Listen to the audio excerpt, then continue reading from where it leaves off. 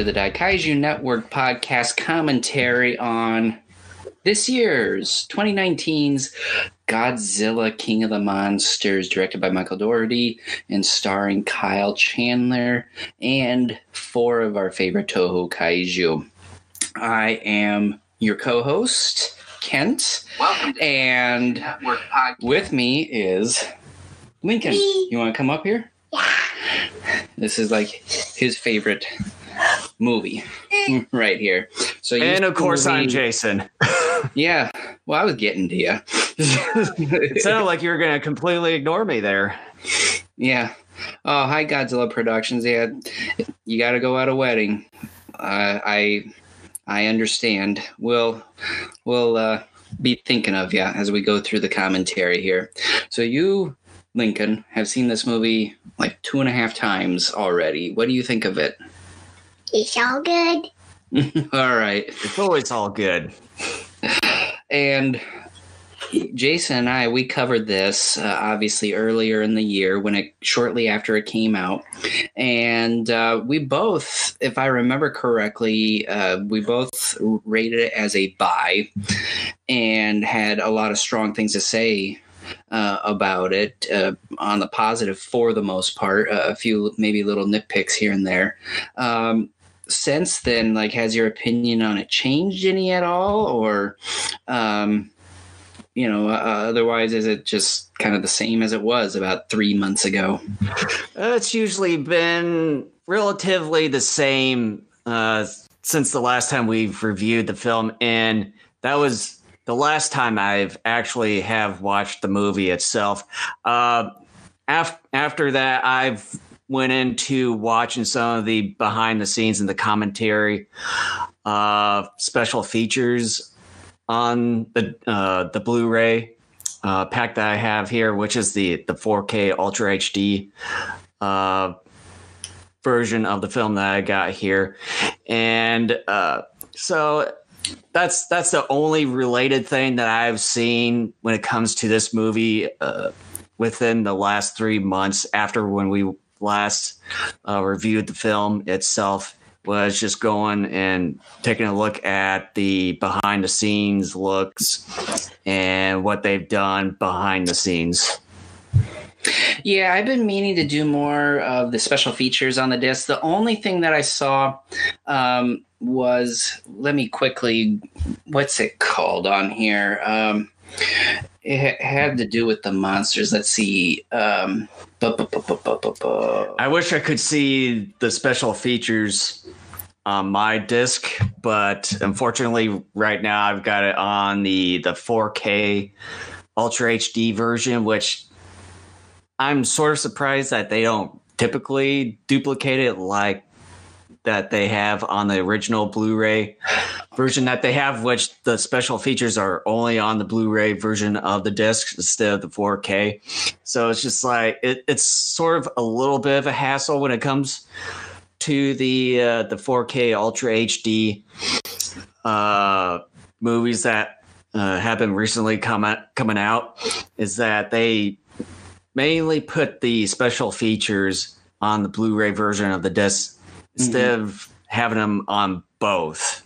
So yeah, so I only saw one, and after that I didn't look at anymore because the other three I figured were going to be the same. The one I saw is called Godzilla: Nature's Fearsome Guardian, which I thought it was going to be more on sort of not just the kind of like a little bit of a mini history on Godzilla, and then sort of how they approach Godzilla's design and character personality for this film. Mm-hmm. Instead, it's nothing but a bunch of stats, really is what it is. It's been like a month or so since I've seen it, but it was like 2 minutes, and it really wasn't worth your time watching it. It really wasn't. Sort of a ridiculous little addition. I mean, it could have been worse, but it really added nothing of significance to it.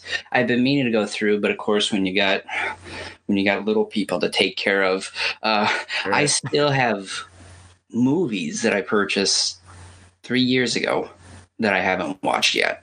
Yeah, it's literally the same thing with some of the movies and TV shows that I bought from G-Fest the last couple of years, and I've yet to see some of those. And I still have yet to finish up the Johnny Sacco TV show.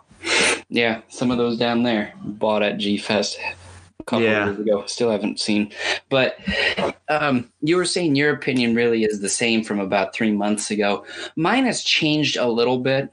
I will say that this movie is still incredibly entertaining. It is, I would argue, one of the more entertaining Godzilla films out there.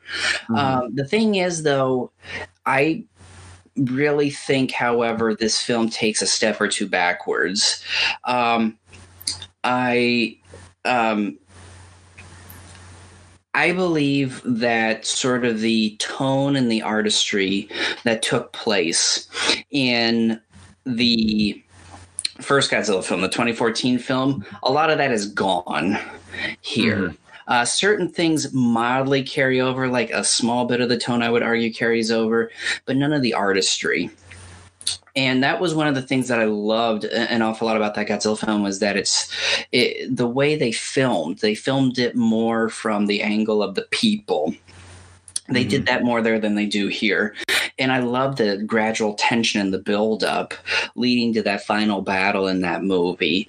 The first time I saw it, I was just like, I'm not sure I care for this. But then the more I saw it, the more I fell in love with it. And that's one, as I've said on this podcast many times before, that is like one of my top 2 or 3 favorite Godzilla movies of all time.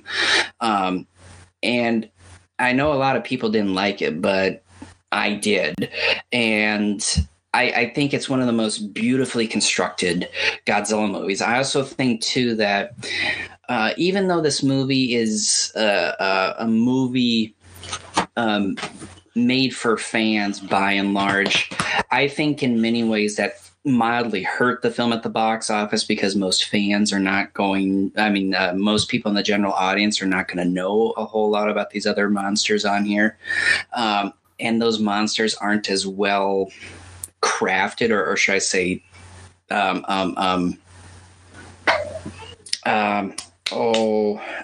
constructed, I guess, as far as their backstory. King Ghidorah is the only one that has sort of a backstory to him, and even then, it's good, but it's still a little thin in spots. Also, the story here is not that cohesive. I would argue in places it's sloppy. One of the most obvious moments is when they talk about the oxygen destroyer. That's sloppy. They just mention it because they're hoping the fans will geek out over it. They're like, oh, they named the oxygen destroyer. They could have easily fixed that, like in the beginning of the movie, with a quick line or two dropped here or there, or something like that. And that particular line falls into another problem that I've noticed more as I've watched this movie more frequently over the since it's been out on Blu-ray, is that there's a little bit more pandering to, I think, the Godzilla audience, the Godzilla fans. And I'm okay with it up to a point. I barely remember talking about it when we originally discussed this a few months back. And I was saying it was getting close to borderlining on pandering, but I thought it just missed that mark. Again, the more I've watched this movie, the more I've started to believe it is pandering now.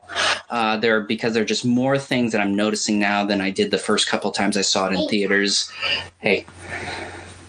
And I'm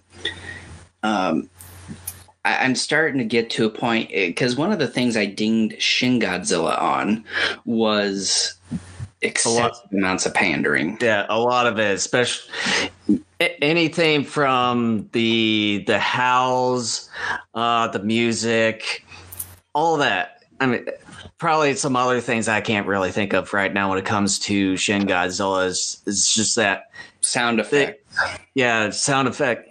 Anything is just really pandering towards a lot of the like the hardcore, like they say, quote unquote, hardcore fans out there. And to me, at times, you just need something a little bit fresh, a little bit new into the universe, or else it's just going to really stagnate and start to deteriorate a little bit, into where a lot of people wouldn't really care much for it anymore.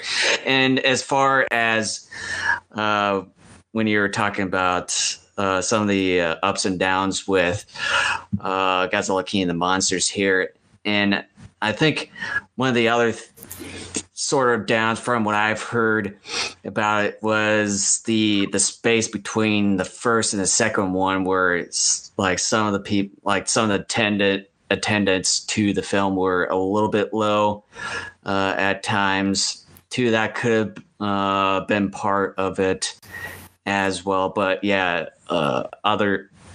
besides that, of course, not a whole lot of people were well versed in maybe like Rodan and some of the like King Ghidorah, but a lot of people have recognized Mothra at least. So it's like Godzilla and Mothra were like the only two that mainly the general audience knew about, but they didn't really know a whole lot about, Rodan, King Ghidorah, and maybe some of the other things that were hidden within the movies, even such as the oxygen destroyer and the such. Mm-hmm. Yeah. And I believe I have to be consistent, because like I said, I dinged Shin Godzilla with pandering to Godzilla fans. And so, like I said, the more I've watched this film, the more I've caught more things than I did the first couple times I saw it in theaters. So I'm also dinging this film too. It's not as excessive as it was in Shin Godzilla, but it's there enough to where I think that's a little bit of a black eye. And again, another thing, Bear McCreary, who scores this film, wonderful job. And I love the fact too that he even took some of Ifukube's score, and I forget the composer's name who did the original Mothra score from '61. He tweaked that a little bit to make it more contemporary and to kind of fit in with the style of score that he wanted to make for this particular film. But even then, I have to say that the score in parts also panders to the fans as well. And I'm not saying that makes it a bad score. It's not. I'm just saying, again, it's just... And again, that's another reason why I love the 2014 film so much, is that it was trying to do enough things differently. It was trying to be its own thing, while obviously in the Godzilla design and in certain aspects of the character, it was trying to pay homage to everything that came before, but at the same time being its own thing. Mm-hmm. And that's one of the things that I liked in this one, outside of a few other things, like I said, with story. I just think it panders a little too much. And again, I'm not saying that's a fatal flaw, but it's just something, it's like, okay, there are plenty of other Godzilla movies out there in the franchise that have some of this music, that have some of these elements that pop up occasionally within this film. I want to see something different, because this is a character who's gone on 65 years just about now, if you want to get technical.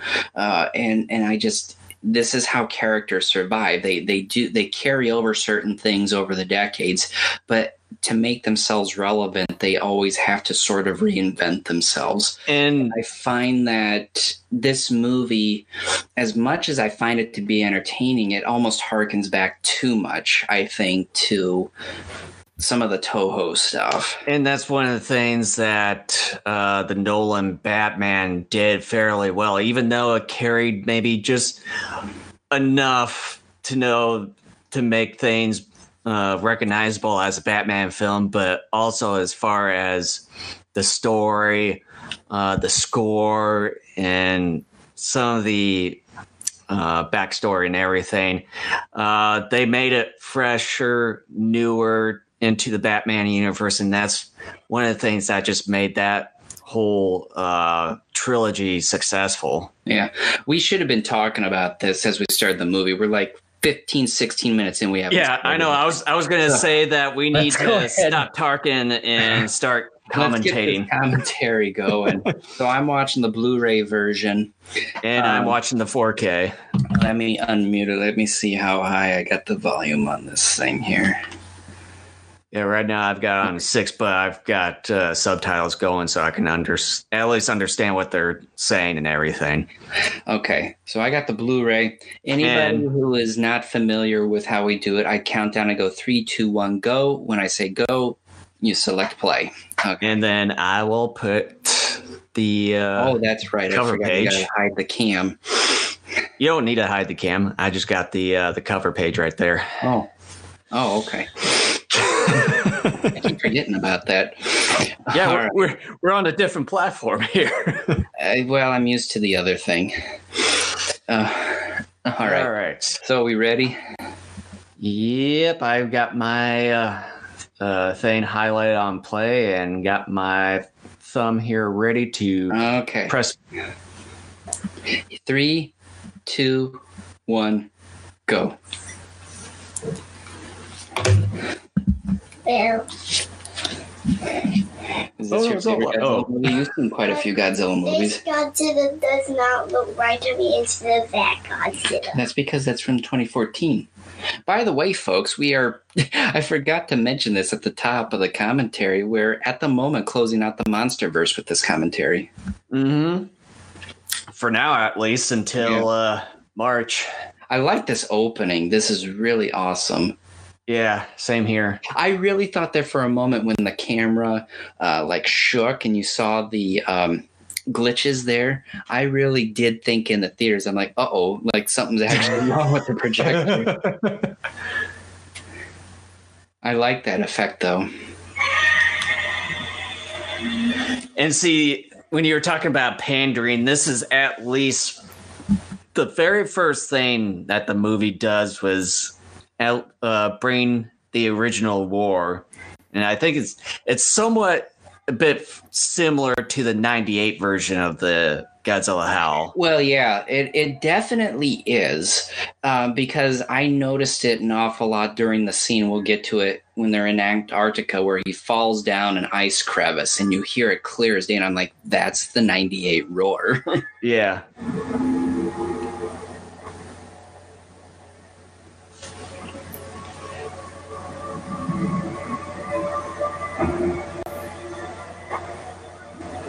I like the very beginning of this is that how they harken back to the 2014 event. I do too.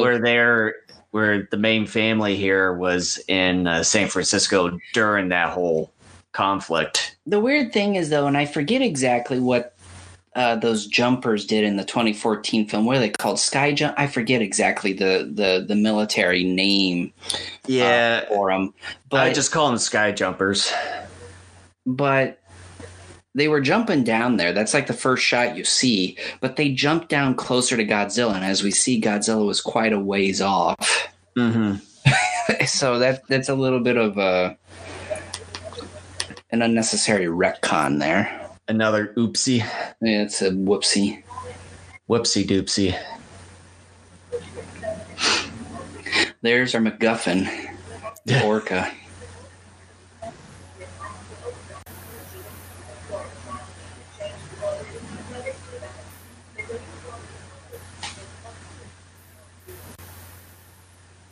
I get flashes of like the beginning of Fallen Kingdom with this, because Fallen Kingdom kind of early on too, they talk about how that Isla Nublar is ready to explode. The volcano on there is ready to explode. And you see these TVs, showing video in DC about people, wanting to see the dinosaurs or having die there. It's just kind of a similar start. And also when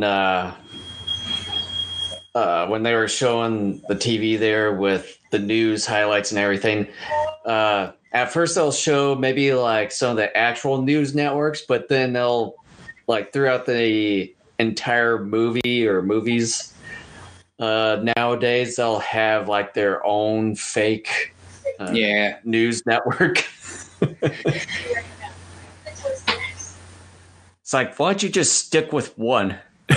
Well, I think part of it could be to dealing with like licensing or something like that. Maybe the certain stations don't want to have their name attached to something. Well, I was saying it's like maybe at least come up or approach with one of the real networks, or just make your own. Yeah. I want to freak Godzilla. I know you do, but my den is not your shopping center. Yeah. He comes in, I want that, and I want this, and I go, this is not a shopping center. You can't just come in here and request and expect to check out and have the item. It's like, just gotta save up your money if you have any. I still can't believe that when I looked, because like I said, I was looking to find a Mudo, and I'm like, yeah, $50-$60 for a Mudo, and I was looking, I'm like, holy crap, this thing, something my son just will let fall off a table or whatever and get scraped or whatever, $90. He's got a $90 toy. And I gave him my Destroya and my Space Godzilla. The Destroya I bought from Clawmark Toys. It was supposed to be a newer one, but they were actually sold out, so they gave me an older one that was worth more, but they gave it to me for the same price as the new one. And so that one's like over $100. Jeez. So that's got scrapes and scratches. He's got like $500 in toys that he's just kind of. Well, it's like that exclusive Godzilla vs. Destroya Burning Godzilla figure that I won off a G-Fest auction a couple of years ago. Ridiculous. For $100, and no one didn't even like go any higher than that. I was surprised. Sure was thinking it was going to go for at least $200. And well, the price, like there was a price tag on it when after I got the figure. Like someone was asking for $230 for that figure.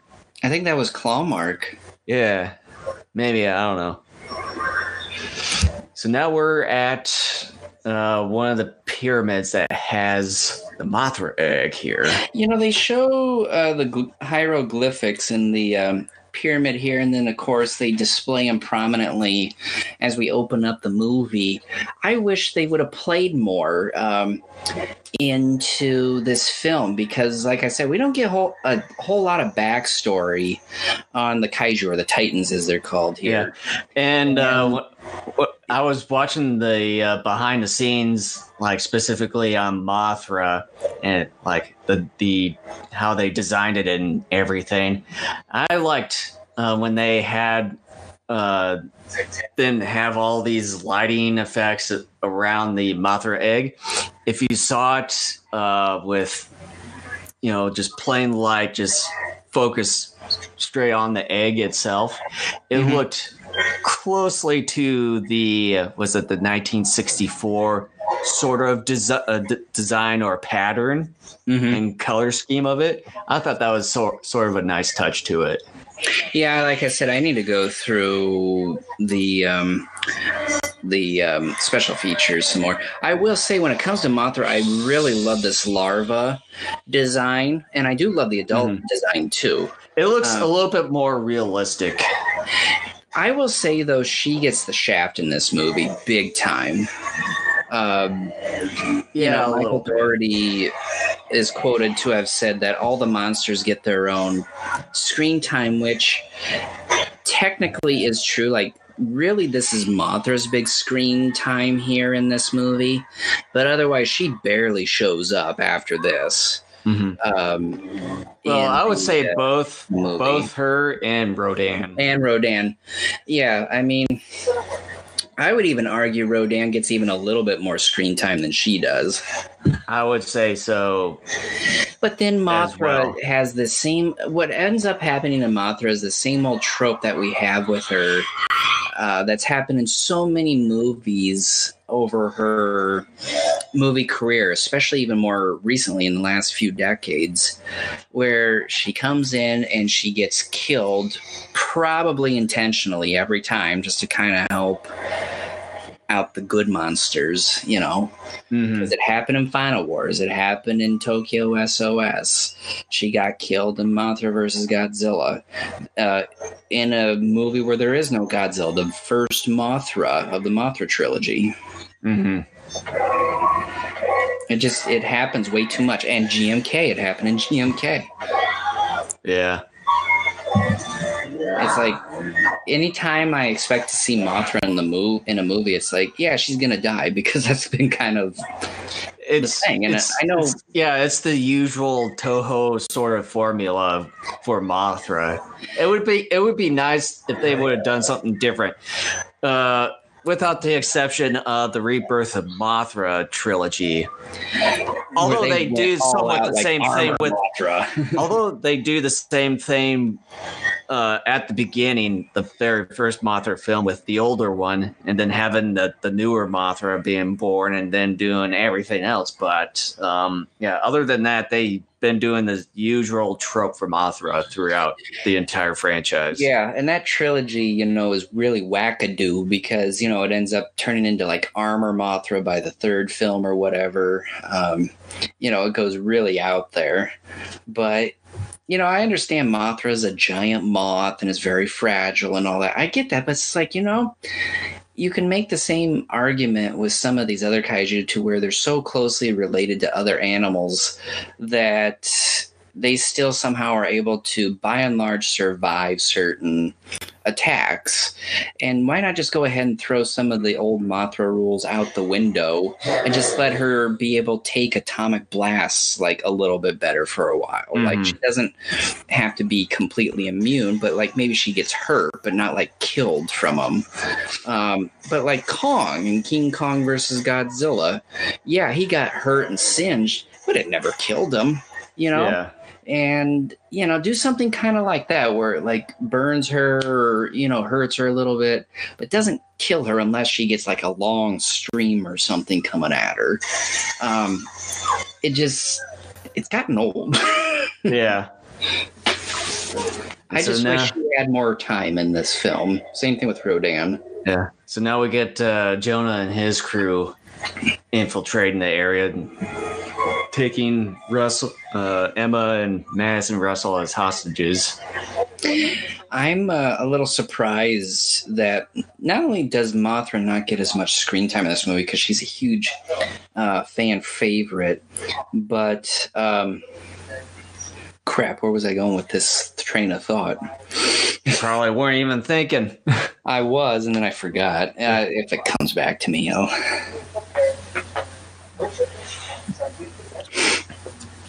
Here we are at the Senate hearing scene. Verizon guy.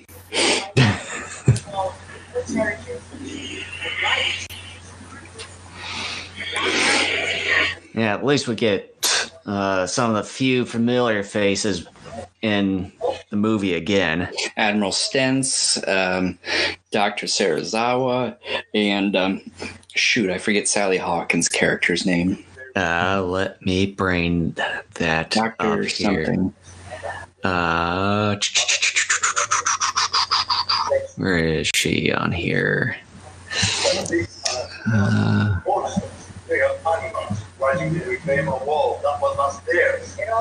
Vivian Graham. There we go, Dr. Graham. Spoiler alert, I hate the fact that these two get killed in this movie, both of them.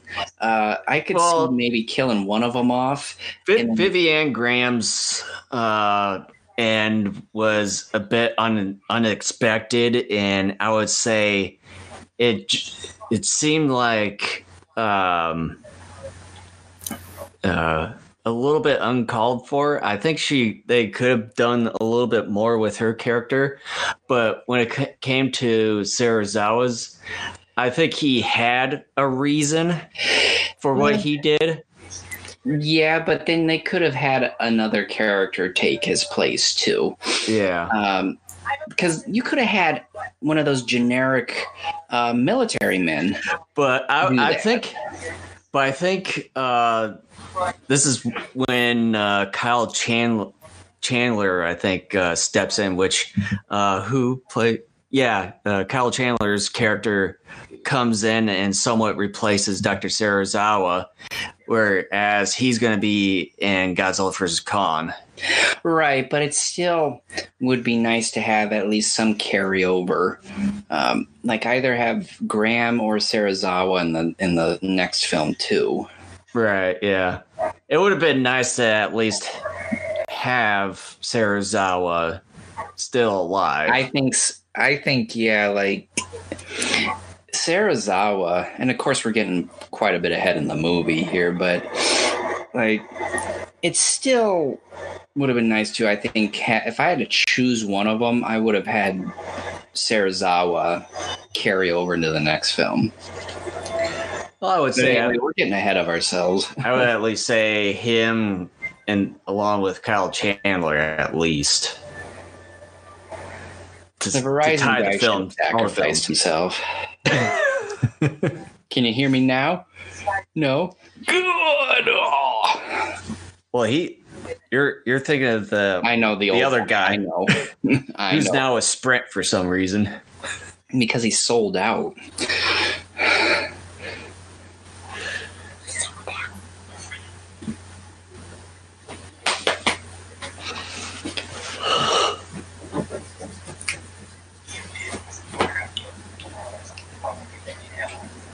Now, talking a little bit about what the Orca is.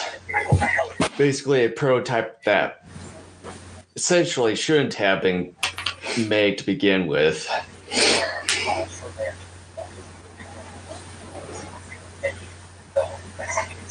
Yeah, at least you got your plot device for the movie here. The MacGuffin. A MacGuffin's muffins. Whatever. Orca was a grand science project. It was meant to keep whales away from the shoreline, not so you could talk to your little creatures out there. You know, it's also kind of funny that Kyle Chandler's sort of back in the same universe as Khan, whereas that's right. He was in the movie as that movie star in the 2005 remake of King Kong. Can you imagine that? Like, you didn't, like, it would be a grand thing to be involved in just one of the those characters' films, and instead you end up in both, and then you end up in another one where they both collide. Yeah. Whereas he's going to be in the next movie with both of them colliding, so that's sort of like a full circle sort of thing. It'd be great to get some of those characters from Skull Island back for the next movie, but that's not going to happen because technically those characters would have to be like in their 60s and 70s. Yeah. Well, you at least do have one of them back. Yeah, at least do have one of the characters from Kong Skull Island back in this film, which is that the African American guy who's being played by that one dude that was in Terminator 2 Judgment Day. I forget his name. Yeah, I know the actor. I'm trying to remember what character he was. How do you know that's him? Do they say it in here? Oh, I've watched a lot of the YouTube videos from other people. Okay, then that's a problem with this movie. They don't. We got to watch it because if they don't say anything in this movie, then that's on this movie. That's a boo-boo on this movie. Let's see here. Trying to think of that one guy's name. Because we have to do fast. Okay. Okay.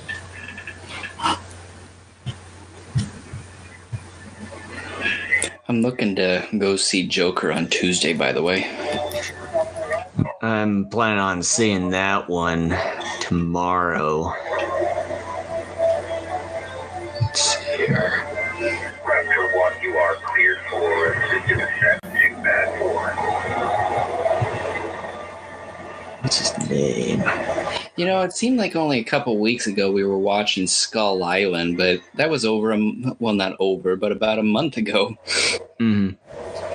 Yeah, it's Joe Morton appears as an older Dr. Houston Brooks, a character that originally appeared in Kong Skull Island.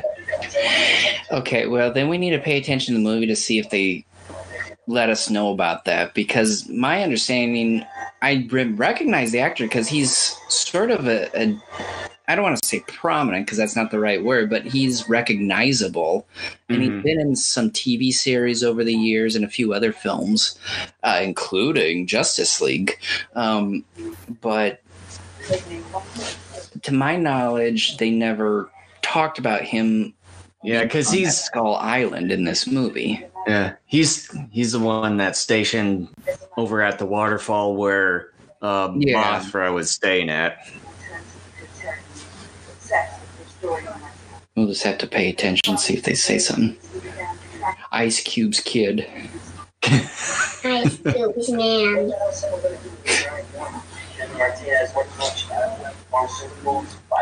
I do like Bradley Whitford.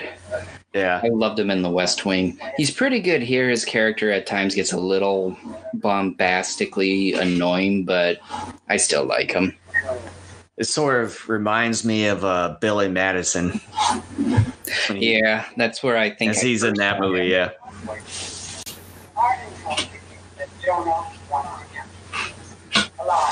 Get them the thoughts of bomb.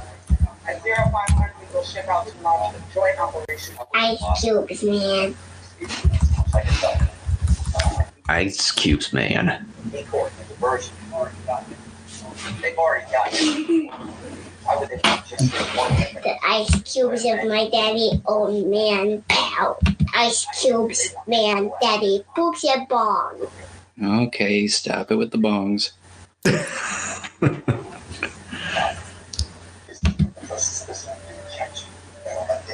That's not just a specimen. I've got an ex-wife and a daughter out there. The one that's got I advise you to kill them. All of them. Fall into the wrong hands, you kill them and the organisms. I know, we didn't want it that. First.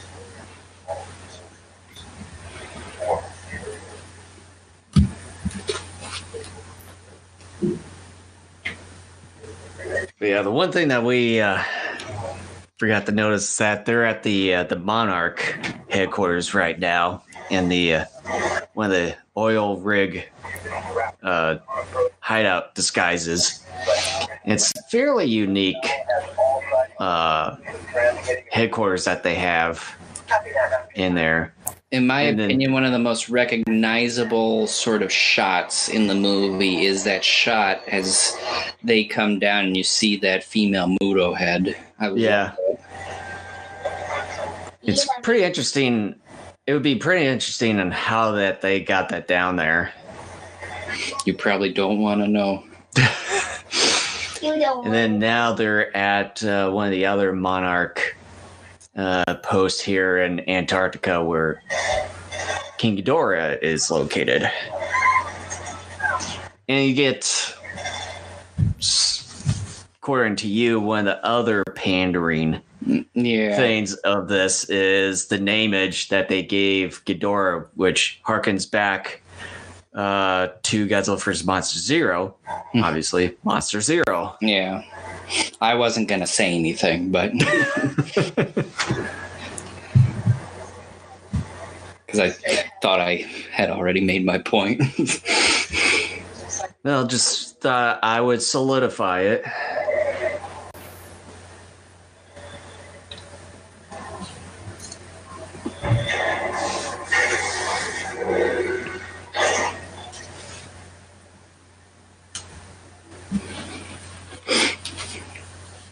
Date.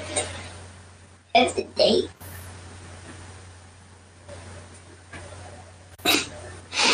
Can they technically get away with that? Like, I know the MPA will allow PG-13 movies to allow you to drop one F-bomb, but here we get the middle finger, too. Like, Oh, I think Is that a workaround?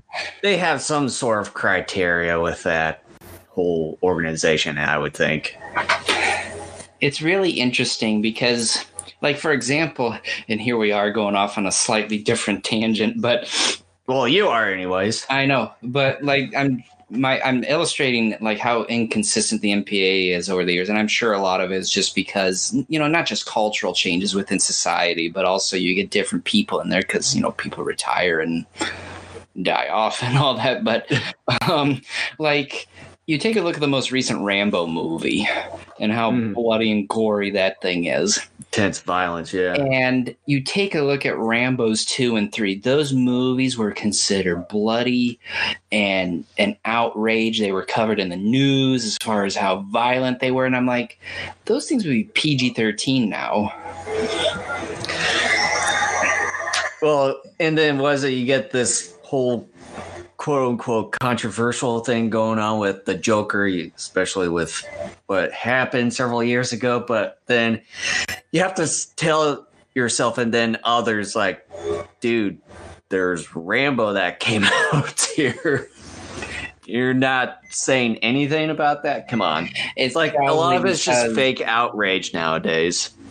Well, I think at the time of like the Rambo sequels, it was because the Rambo movies were popular. Stallone was popular, and and you had horror movies come out at the same time. Silent Night, Deadly Night, for example, that were way worse. In fact, there was a kind of a controversy around that, but it didn't get covered as widespread because, well, there were no big name stars behind it or anything like that. And then Joker, of course, comic book movies have been the big thing for 15, 20 years now. And so, Oh, man, of course, you have your Halloween-themed horror movies, too. So, yeah. But now we're in readings. Was it the Monarch headquarters getting readings? Apparently, this is where Godzilla makes his first appearance in the film. She plays in 911. The one gal that's the commander? Yep. You got pink. I don't know what that is. I just try to wipe it off. I wipe some of it off. It's kind of sticky. What'd you get on this? Weird old gunk. How are they getting?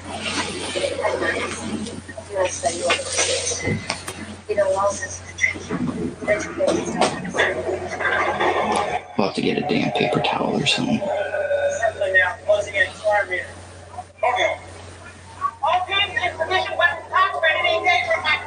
How you liking the movie so far? This. That much? Yeah. Is this how your much? favorite? Yeah. Oh wow. Much as big. You finished Godzilla vs. Megalon a few days ago. You said you liked that one. Yeah, but why did they Gagan have fun when Gagan was falling apart when they were throwing little bugs at Gagan? None of that happened, Lincoln. Oh. You're making stuff up in that head of yours. Oh, yeah. Did you still want to watch Kong Skull Island again one of these days? Yeah. All right. We can do that one of these days. I didn't know I don't have any good rid of toy.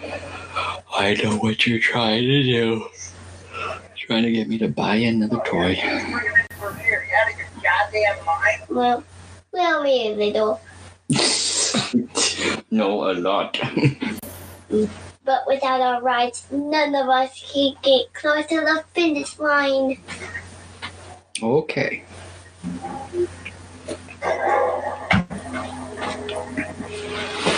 I do like this shot coming up here. Same here. I was just about to say the same thing, and you stole my thunder. Yeah. Thunder stolen. Now it's mine. Special power. Pikachu, go.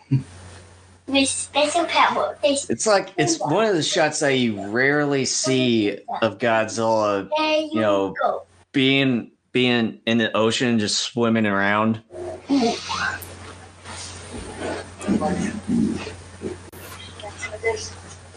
The first time we really saw like any sort of Godzilla swimming, like actually swimming underwater, we saw a brief, like 1 or 2 clips in Biolane, but they were actually kind of stupid because you could tell it's it was just like like a miniature that. It's like a brief moment. You rarely see it. Whereas the pose there is ridiculous with that Godzilla. And it wasn't until the 98 film where you actually saw Godzilla for the first time swimming underwater. And then the 2000 film, they had a scene where you saw it there. And then I think a couple other movies in the Millennium era did it too. Mm-hmm.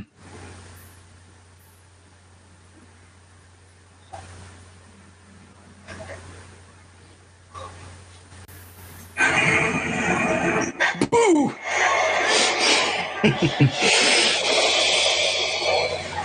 Well, it's like the first time I saw it. Well, maybe like 2 or 3 times. It still kind of made me jump a little, but this time around, I didn't jump at all. I was expecting. I knew it was coming the first time I saw it. I did a small little jump when I first saw it, but after that, it was like, eh. What's the King Kong versus Godzilla versus Mothra versus King Kong? Weird merry-go-round you did there. Yeah. You're a goofy man. Maybe that's a Lost Monster movie. It'll work. You think they might? Yeah. Maybe you should make one. Oh, yeah. Oh, like that kind of with blue color on the front of that one. Standing next right to black one. Yeah, that's the 98 Godzilla Marmot figure. Oh, yeah. Maybe it's a part of this you would do that color. You keep wanting to steal my George and Lizzie. This is a more recent discovery. Our data is limited. But it seems to be another apex predator. They're not caught. Mostly zoo. It may have been a rival alpha to Godzilla, battling for dominance over the other two. I've been discovering through thousands of years of business and maintenance, but it's almost as if people who secure between both of us. That's a few just fuck out. So I hate to crash the party, but I guess that means you can just say no. We lost Godzilla. Dropped off the scan. Dropped off. Got exactly right. It's a hollow one, right? That's how he moves around so fast. Using these underwater tunnels and wormholes, just like zipping around. I really like how they bring in that whole Hollow Earth theory into the monster first. Yeah. Sort of make it as like part of everything, how they travel fast. I'm telling you, dude, Kong Skull Island, terrific movie, well written, and it's a fantastic film. I'm just shocked I don't watch it all that much. Yeah. I need to watch it more. For me, I just gotta watch a lot of the older stuff that I've bought, but I haven't gotten around to it yet. He-Man and She-Ra came out this last Tuesday too. Oh yeah, speaking of which, I was at Target and I didn't even bother to think if they had it or not. My Target didn't carry them, so I don't know if yours would or not. Yeah, if yours didn't, then mine probably wouldn't. Best Buy should have it. Ready? Let's go.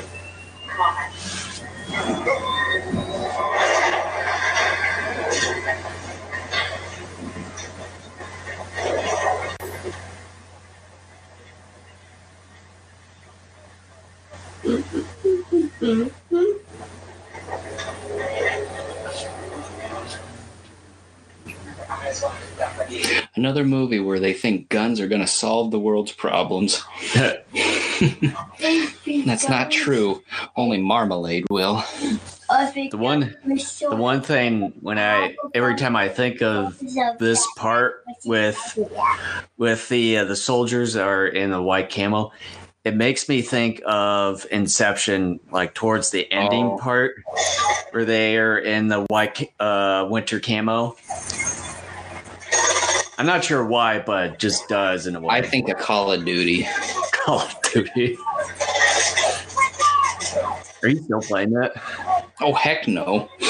The last one I bought was, I think, I can't remember. It was either Black Ops or Black Ops 2. Was the last one I bought. And then a friend of mine and Jesse's, he bought Modern Warfare 3 and hated it, so he mailed it to me for free. So I had a free copy of Modern Warfare 3. I haven't actually played Call of Duty since the very, very first one. It's not worth your money and your time. The only closest one that I played to that has recently been Fortnite. And you can download it for free on like PS4 and Xbox. It's amazing how that's taken off with popularity, but I remember the popularity of Call of Duty and just how big, like, you know, you get people lining up in the midnight sellings. And I was one of those that sat in one of those lines for Modern Warfare 2. Yeah. And I skipped school the next day to stay home and to play it. I mean, it was amazing. But then I found out that was like, you know, after like a month of play, found out it was like the glitchiest Call of Duty. Yeah. But yeah, so far from what I've experienced in Fortnite, it's a really good game. I would check it out. You can get it for free and play for free. It's also on Xbox, and I think we could like play together no matter what console you're on. And then there's Apex Legends, which is sort of the same thing, but it's geared more towards sort of the older generation, whereas the Fortnite is a little more towards the younger generation. But it's like this, literally the same thing.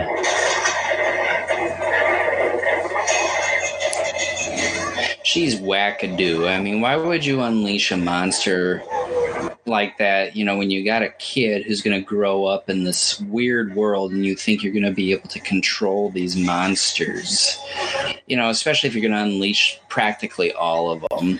Well, she was wanting to try to coordinate and try to control the monsters until she unleashed Ghidorah, where Ghidorah was basically like, no, I'm in charge. I can do whatever the F I want.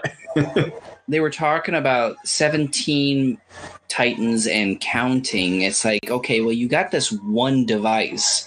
How are you going to control that many Titans with just that one device?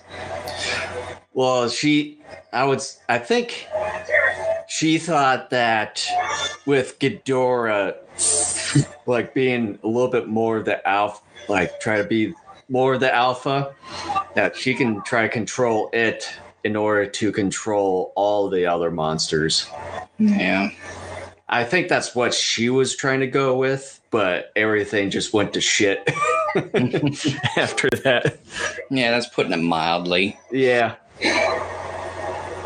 But isn't that one commander who was sitting up there on the walkway with using her scope? She had the scope targeted on the remote. Couldn't she be considered partially responsible for this? Because she could have shot that little controller out of Emma's hand. Possibly, because I know Kyle Chandler there was saying that Orca should never have been made to begin with, and it was more like a prototype, but not to be put together in actual use.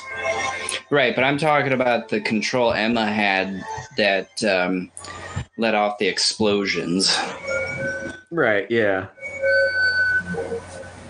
Oh, well, I guess I was listening to like this one movie podcast while I was cleaning the house this morning, and one of the co-hosts was laughing. He goes, and I think, and that's a problem with this movie, meaning that if you think about it, you start finding problems.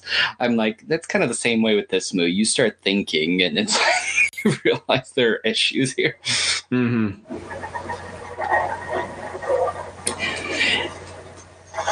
Now, I know online I've heard other people confirm this, and I definitely thought it. And I don't know if you have mentioned it or not, but every time I look at the Ghidorah heads, I think of Smaug. Yeah, a little bit. Still pretty cool, though. Mm-hmm.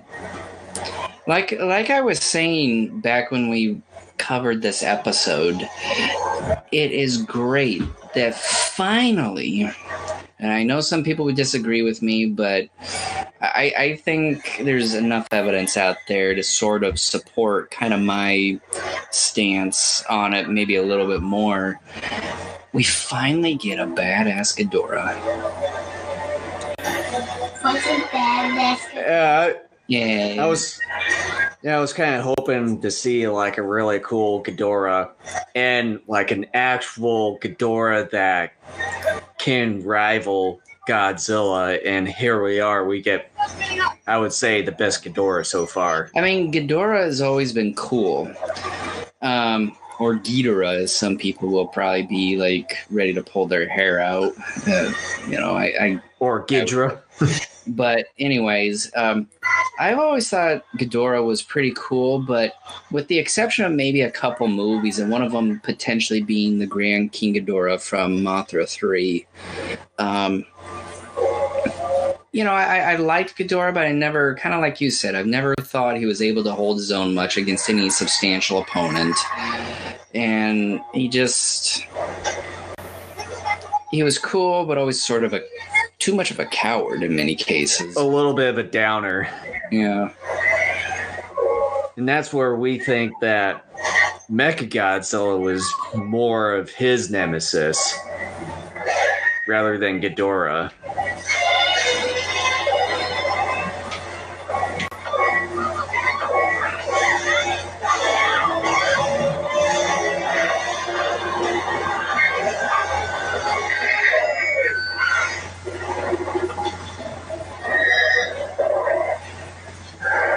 Kevin.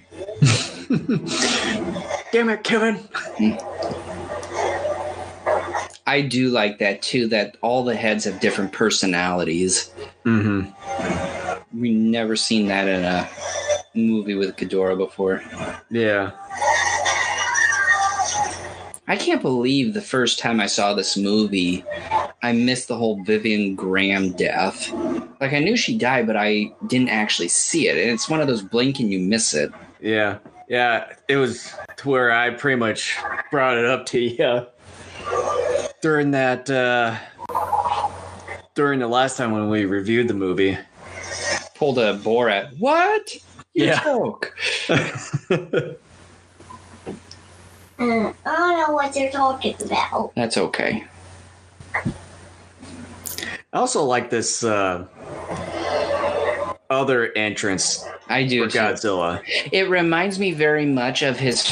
It's almost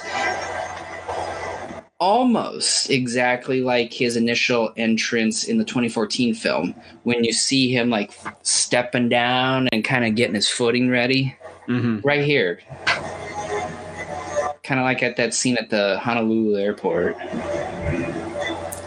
Where in that one it's just all fire and explosions, whereas this one's in the cold, Ice. desolate Antarctica. You're not sending me to the cooler. You're not sending me to the cooler.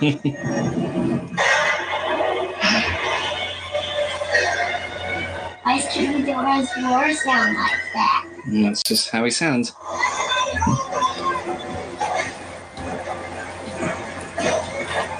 Look at what we got going on here. Oh, yeah. Playing what? I like that head slam. That's always cool.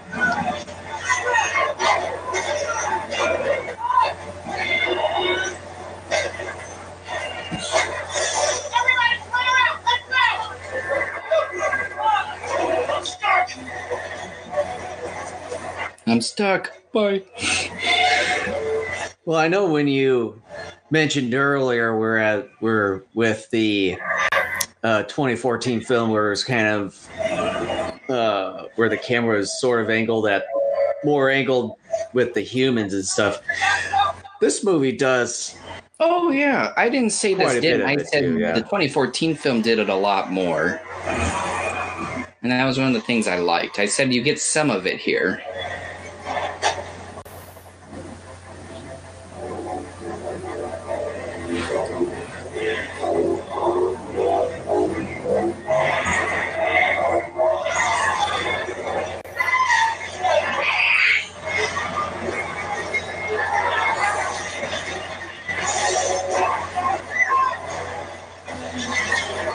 Oh, see, I missed the whole Vivian Graham death again.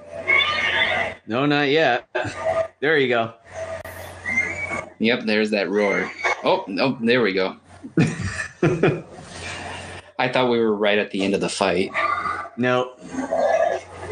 What did Godzilla try to do? He ate a person.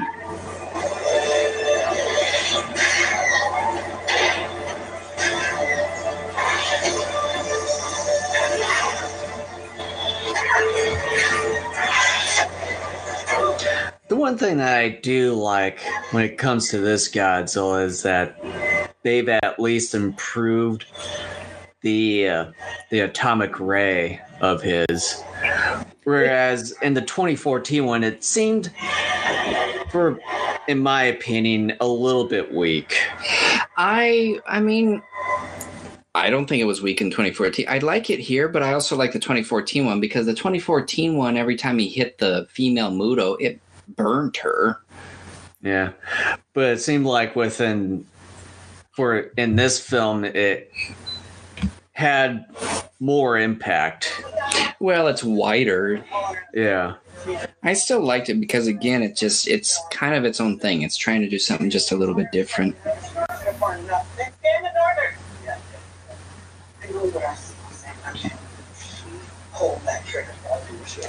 With all due respect, Colonel, why didn't you shoot it? You're just as responsible. See? Sorry, Colonel. See, you called it. No, it had to be someone else.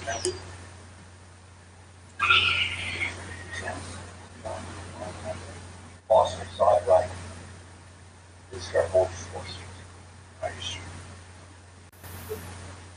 I should have been strong. And now Boston's zero. I like how whole Ghidorah's storm generation basically I like that covers almost too. all of Brazil.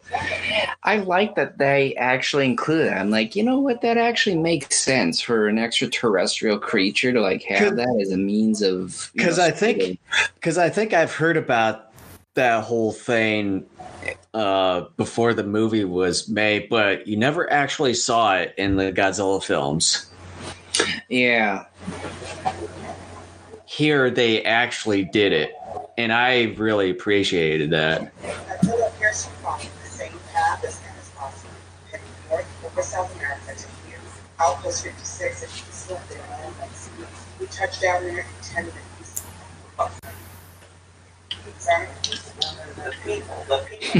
I don't know what you're talking about. People. You know, like you and me? What? You know, Homo sapiens walk on two legs. Yeah, can speak, write, read. What? Where's Madison? Eat, sleep, shit. Yeah.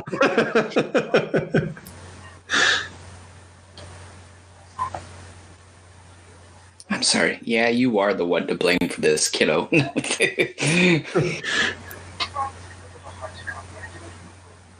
after what you told me. And I wrote a national girl. But there were I have to say this. First of all, it was a nice twist, seeing that she was sort of kind of, I don't know, kind of like one of two main villains in this movie. Well, I know the trailers for the movie sort of gave that away, because I know I mentioned about it.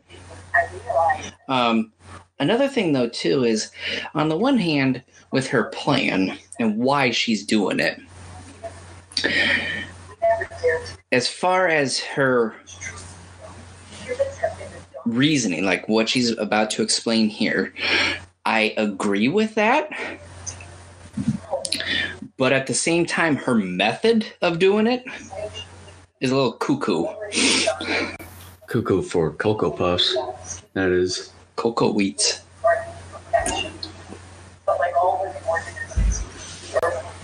Just like some people say, Thanos was right.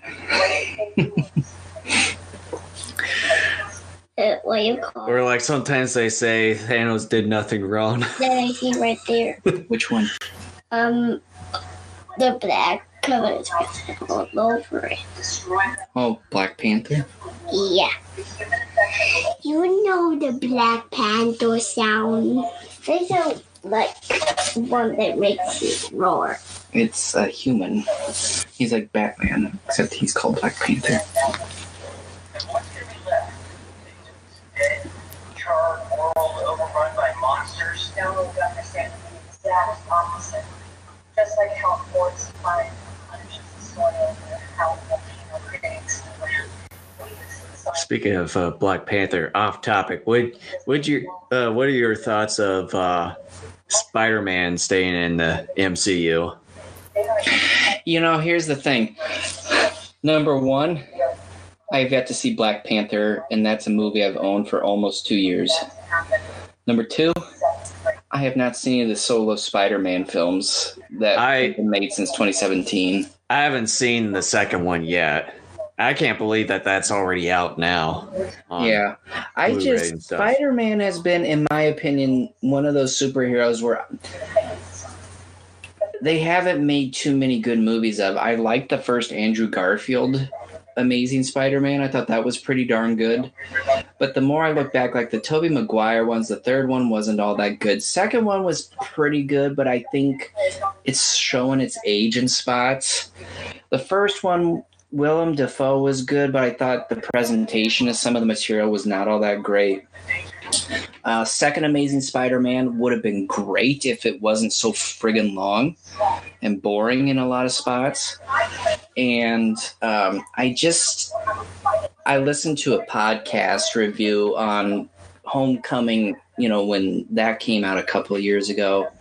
And I heard that some of the writing there wasn't all that good as far as with Vulture, and just certain things were not as cohesive as they should have been. And it was maybe dull in a few spots too, from what I heard. So I've been reluctant to see that one. And then I've heard with this one sort of is distracting because I guess Mysterio in like the first half of the movie or whatever sends out these holograms of, you know, ice monsters, fire monsters, water monsters, and all that. And Spider-Man spends a lot of time fighting those, and it really has nothing to do with the film. And there's, again, crazy writing. So, again, I'm just sort of hesitant because Spider-Man's one of those comic book characters I just am like, they've made, in my opinion, one pretty good film, and all the others at best are meh. Well, was it when I was at a friend's birthday party last night, and it's like one of the people that were there had a good analogy where like Tobey Maguire played a really good Peter Parker, and then you had, was it Garfield? Mm-hmm. Like doing a really good Spider-Man, and then I said that for years. And then Tom Holland here is like probably the best balance. I was saying that for years. I was always saying Maguire was a great Peter Parker, but his Spider-Man was a little too wimpy. Mm-hmm. And I've always said Garfield's Peter Parker was way like miscast, but he was an awesome Spider-Man. Yeah. Whereas Tom Holland, they say is a good balance. He is. I mean, I've only seen him play Spider-Man in Infinity War and Civil War. And during those two films, I liked what I saw there. I thought Homecoming was pretty good, but I'll have to see with Far From Home. But yeah, let's get back with the movie here. No, let's talk comic book movies. No, we're doing this. Millie Bobby Brown is really good in this movie. Yeah.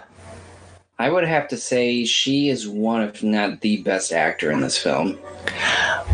Well, I would also say Kyle Chandler. I really liked his character in this. Chandler does well, but I think because of how his character is written in parts, especially in the beginning, I think it's a little excessive with this whole being a damaged, angry character. He doesn't have much of an arc in this movie. Well, I mean, it sort of makes sense, especially with their son dead from the 2014. Yeah, but again, nothing really gets resolved with his story here. And I understand he's going to be back in the next movie, but let's pretend you didn't know that. You know, like, you just have this movie. His story should have been solved here anyways. At least that arc.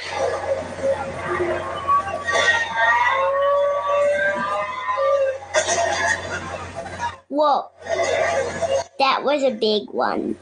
I really like how they did Rodan. I do too. He's got this vulture-like face.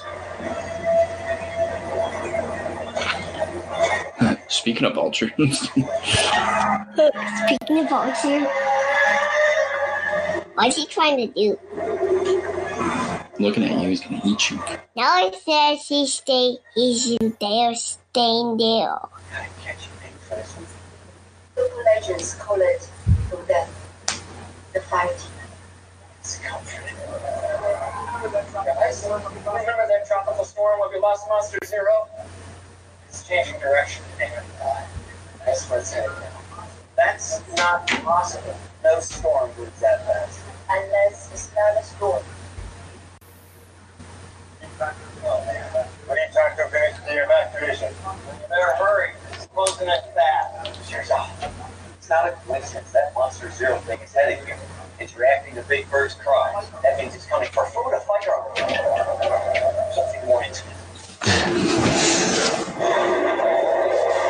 Did you notice when Graham and Sarazawa were getting ready to leave that Senate hearing at the beginning of the movie, that Verizon man was putting on a video where he was talking about Titan reproduction, how he was blurring out parts of the genitalia? Yeah. Did you notice in the background video it was a shot of the male and female Muto meeting up? And they blurred them out, and I'm like, there was nothing there that needed to be blurred. Yeah, and from the 2014 yeah, that should not have happened. That was an avoidable mistake there.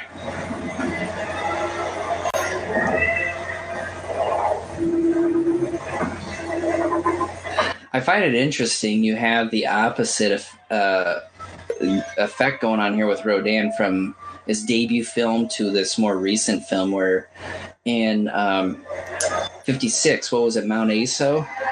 I think it was. I don't know. It's been a long time since I last seen ended up killing those Rodans. Well, here he's actually living in one. Yeah. How ironic.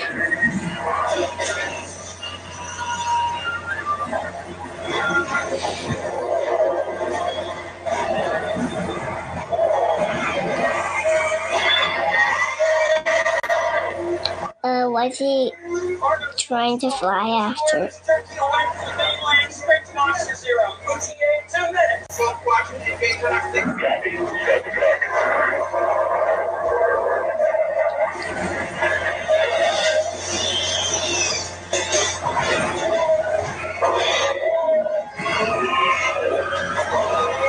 Wow, that's cool. I also like it how he's more agile. I like that too. Whereas, like, Try getting out of your suits. No. it's like compared to the whole Godzilla franchise, they just made him a little bit more stiff. Although with Godzilla Final Wars, they made him a little bit more agile. Some of that there too was CG. Well, yeah.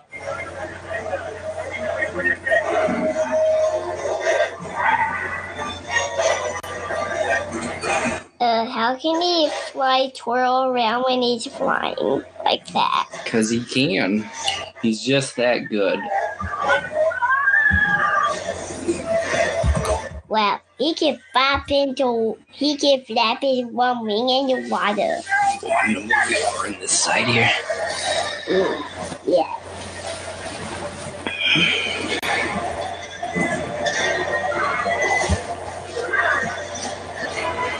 Wow, Michigan State's actually hanging in there with Ohio State.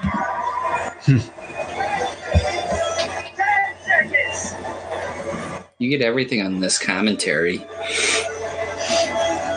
Yep. That shot there looks like from the giant claw. I watched that here the other day, and there are a couple shots in there that remind me of what just happened there. Yeah, I sort of got that impression too when I first saw that one shot in one of the trailers. I like that shot as we enter the storm and you first see Ghidorah there. Mm-hmm.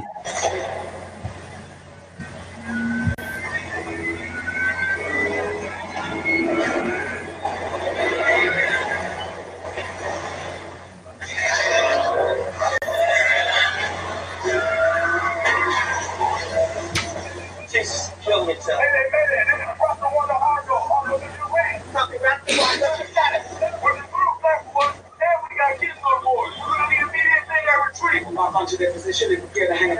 He does look so much like his dad. They're stuck. Are stuck.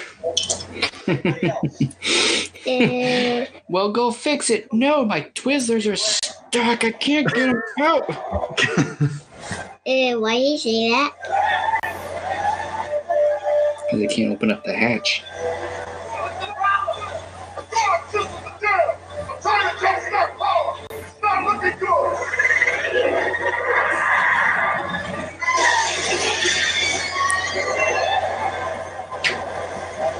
Well, they're gonna blast things. Dr. Sarah's all over in Foster. I need you and your forces to immediately disengage and withdraw to a safe distance. I don't want to understand. We have been developing a prototype for a new weapon. There you go, Kat. Pandering alert, pandering alert, pandering alert, pandering alert, pandering alert. What? Like, that's the most, like, egregious pandering offense in this movie right there. They are great piece of folks that say monsters showed up. It's like it would have been nice if they did maybe like a little thing behind the oxygen destroyer, like do some sort of. All you had to do was devote maybe a couple minute shot at the beginning of the movie showing something and briefly explaining it. That's all you had to do. And it doesn't maybe have to be the most wonderfully written, but as long as you at least mention it somehow. Yeah, maybe make it to where it could be something that could be a double-edged sword in the entire MonsterVerse. Like it could be something that can be in big play down the road or whatever. Yeah, like mention it and then bring it in the third film or something. Yeah.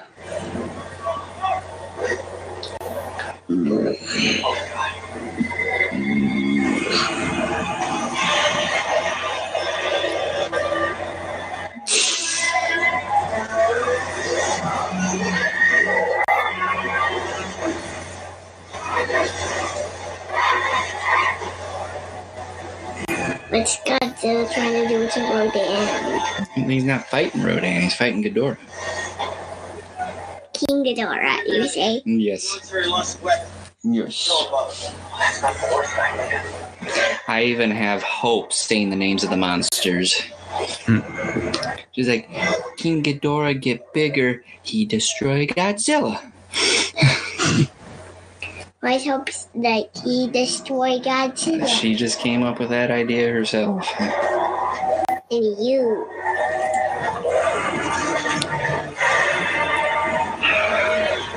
Well, that's not good. That's Not for Ghidorah. King Ghidorah.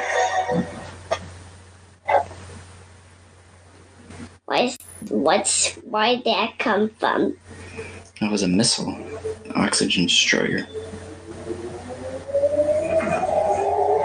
Isn't that going to create a tsunami on that village nearby? I don't know. They didn't really show it. But then right here, it doesn't really seem like it. All you get is a bunch of dead fish. Well, floating. yeah, but it showed this giant mushroom cloud of water explode. Well, then there, yeah. you probably should get a tsunami after that with Ghidorah coming out. That's my problem. I'm thinking during the movie. Yeah, I think you're really diving in a little bit too much. Yeah. How can Ghidorah grow new head? Yeah. That's kind of my idea. I don't believe it was. I can't believe it was that you, Mr. Man. Mr. Daddy the Catty.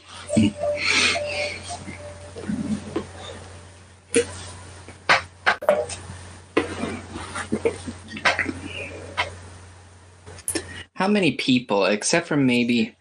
Actually, no, scratch that. How many people really thought Godzilla had died? No one. Maybe some of the kids, but any adults, no. Well, if you had another movie announced that's going to be after this one, then you'd be like, yeah, no, he's not dead.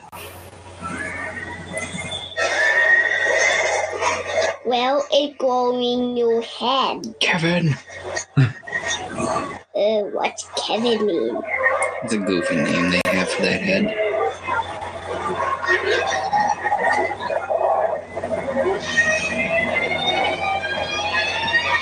Well, I have that thing just like on my Godzilla book. Yep, that's in your one Godzilla book. I got you.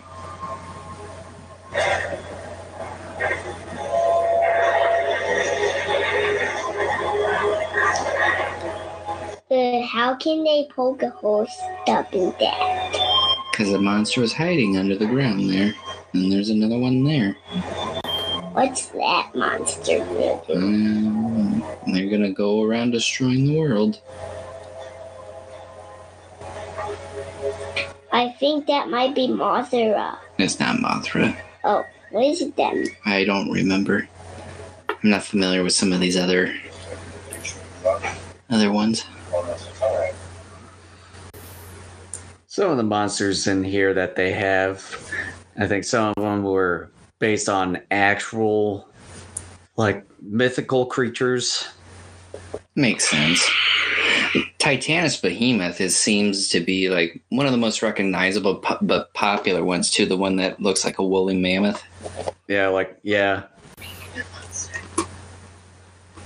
Oh snap! Because we're in a monster movie.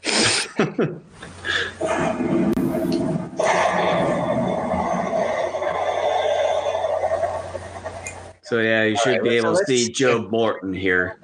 Let's see if they mention him here. Dr. Brooks. We lost contact with the Argo, Castle Bravo, Anchor Watch, Yeah, Skull Island. Stone Mountain. Yeah. maybe we could watch the other Godzilla movie with the Moodles another day. Mm-hmm. That's what I like. So it's him. He's the one doing this. They're responding to his call. Go. It's Dr. Lee. She's outside. Dr. Lee! We've lost contact with Monarch! See, they don't mention anything. You have to be incredibly attentive to paying attention to the names of the people in all these movies. Because otherwise, yeah, you're going to miss it. And I didn't realize it until they actually pointed out here in like a few minutes.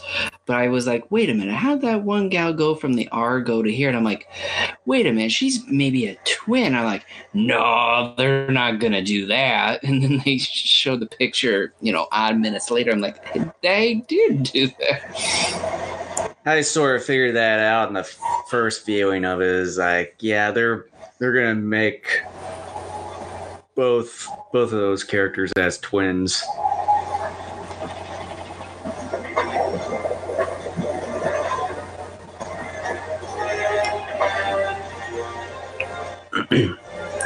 I wish they would have made more of a connection with Brooks.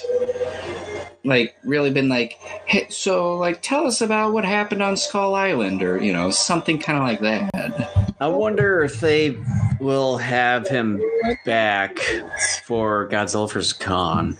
Let me see. What did you call that monster? What do you think it was? Something. It was Mothra.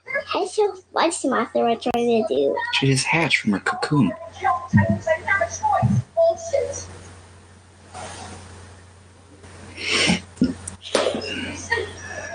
Yeah, I don't see Joe Morton's name on here for Godzilla vs. Kong. Let me check another place here.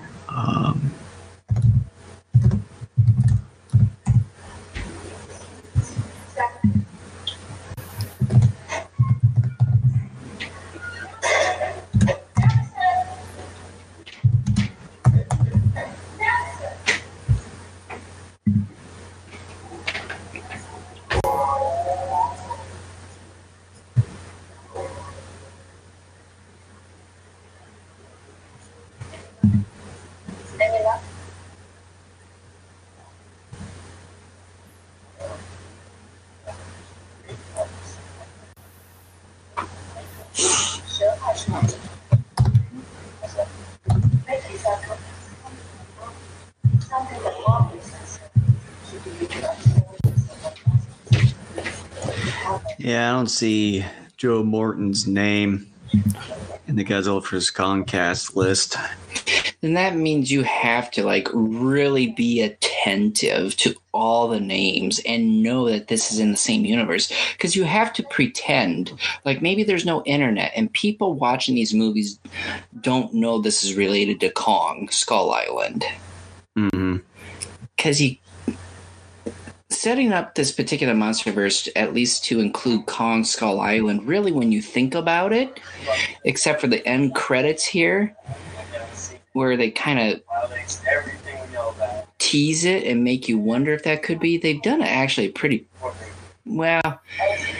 And then, of course, there was the end credit stinger of Kong Skull Island, but even pretend you didn't see that. Yeah. They haven't done a very good job of setting it up. Now, again, though, too, maybe they have a little bit, but it's still because they mentioned the whole Hollow Earth deal earlier. But still, there just isn't enough callbacks to kind of get people to be like, see, this is connected. Yeah. I wish they would have done more of that. Mm-hmm. I wonder if they might do that for the upcoming movie.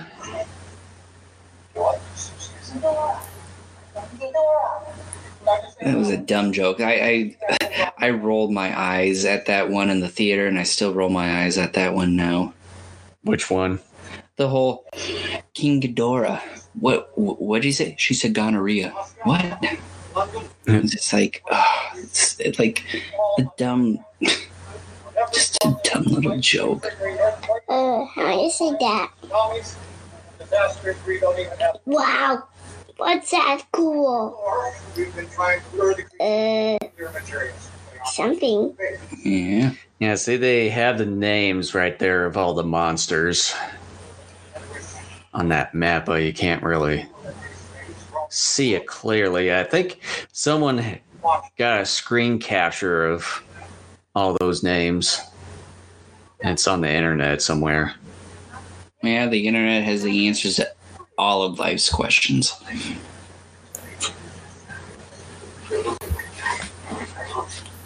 All packs, from wolves to killer whales, they all respond directly. And this Ghidorah is the new alpha, and all the other creatures are just doing his bidding. They're an extension of him. We stop him. We stop him. Is there another creature that can stand a chance against it? Godzilla is rival expansion. He killed our best shot. And he is Yes, you did. Way to go, humanity. Yeah, one of the monsters' names I saw on there briefly was Titanus Typhon. Or Typhoon. I think it was just Typhon. I'm going to find a list of these. List of Titans. Maybe this Uncle Jason come to my house. He might. Maybe next year. Oh yeah, maybe another day. Maybe somewhere. Yep. Yep.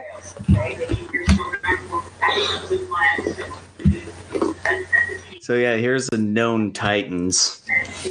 Besides Godzilla, Muto, Khan, and the other Tohos. Dagon. Was it Methuselah? Is it Skaya or Saya? It's Scylla.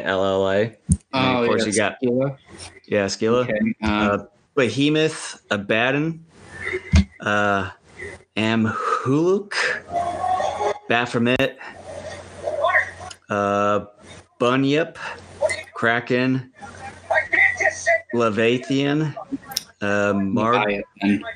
Leviathan, Margyre, Makele Mbembe, Quetzalcoatl, Quetzalcoatl. Sekhmet, Tiamat, Typhon. Typhoon. No, it's Typhon. It's Typhon. I'm seeing Typhoon. Let me show you the link I got because you are saying certain names that aren't even on this list. Let me. Oh, come on.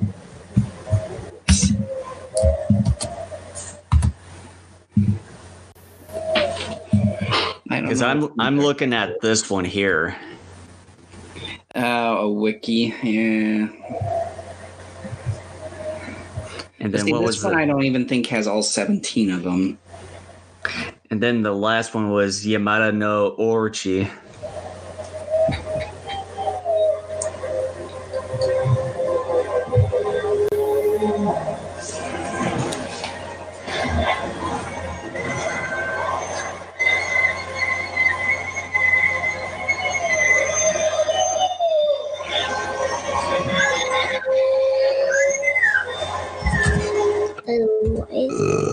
Who am I? Because that's how she talks.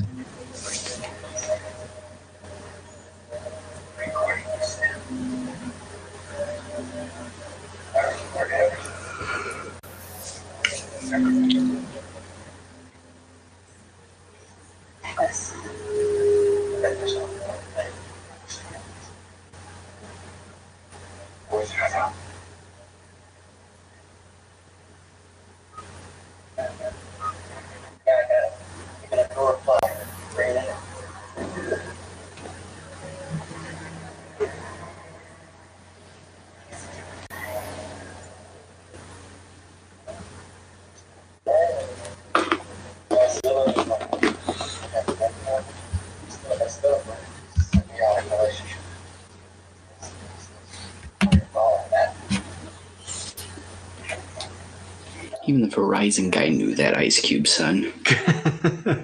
Even Dad knew the Ice Cube house. What? That's a good one. And see, here's also another first for the entire Godzilla franchise is that we get, like, throughout the 65 years, we'd never actually seen where Godzilla goes or where he spends some of his time. Whereas in this movie, we finally get that chance. One could argue you kind of saw something in the original. So this plan is what they call like launch. Like right there at the end where Sarazawa and Ogata are going to plant the oxygen destroyer. Maybe. But they don't. Because he's resting down there. I mean, you could probably, well, with animals and stuff, they can just probably go all over the place. They probably didn't even really think about it. Thanks. We'll need it.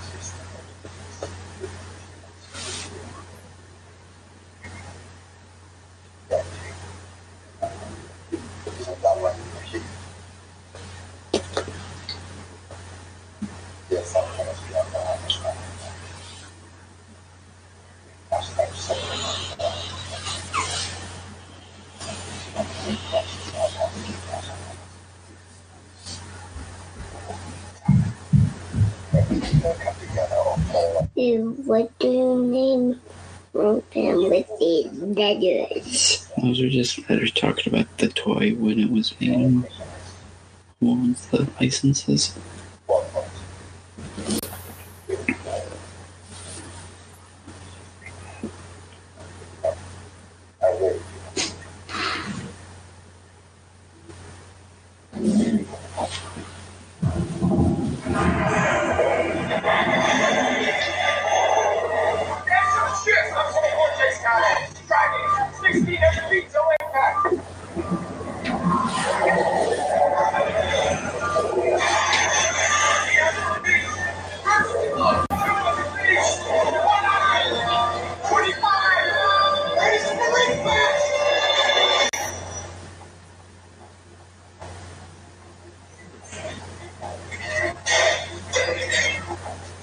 Drinking water in a bag?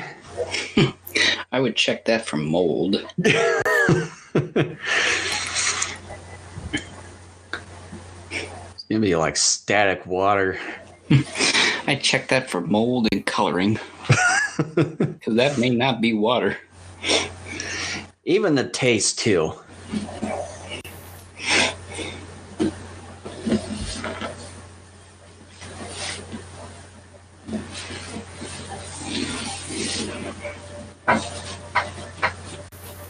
It'd been funny if she was a little bit too heavy and then just went through the venting in Florida. And then her mom got so scared she just threw her hot coffee on her, not knowing. And she burnt and her skin melted off. I don't Get think a Raiders of the that Lost hot. Ark going.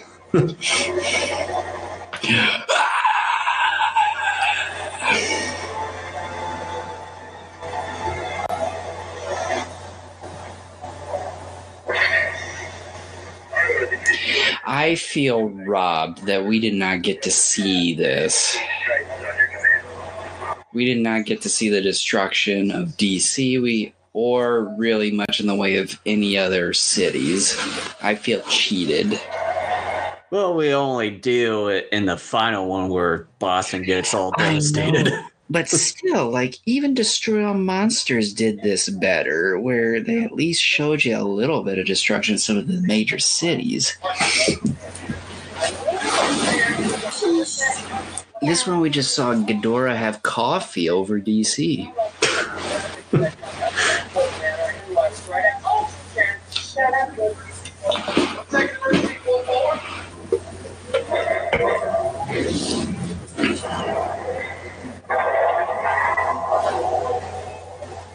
Someone said there was like an Anguirus skeleton in one of these underwater. Yeah. I've been trying to look for it and I haven't found it. It's when the nuke goes off, and then when you see that ancient town and stuff, there is like a large skeleton. When you watch the behind the scenes, one of them, they'll show like the raw CGI where it's just all white and everything. You'll actually see it right there. Oh. And they talk a little bit about it too. You would think something like that they try to make it a little bit more obvious. Well, at least in this one, it's sort of well hidden.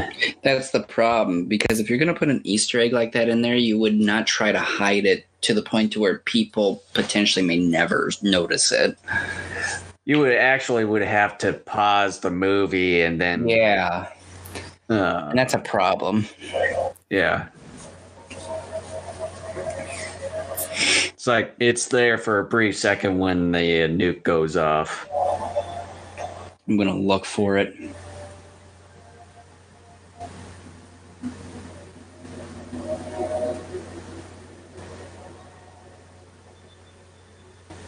Now, there have been theories going around. People think this is either Atlantis or Mu. A few other people think it's some other forgotten civilization. What do you think it is?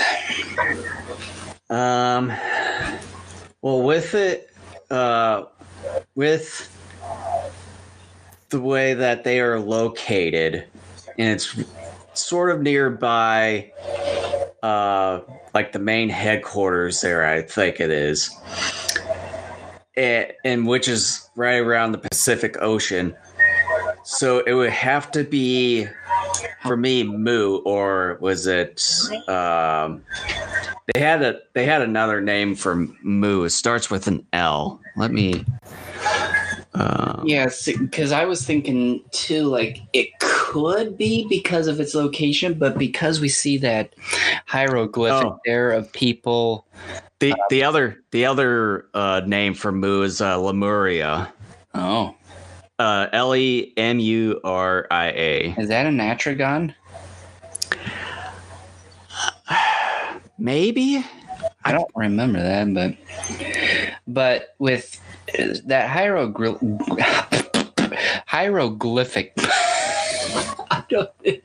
hieroglyphic. Did I say that right? Yeah. Showing people worshiping Godzilla. I don't think it's Mu. Unless it's a completely alternate Mu. It could be Atlantis, but I don't think it is. So I'm thinking it's something totally different.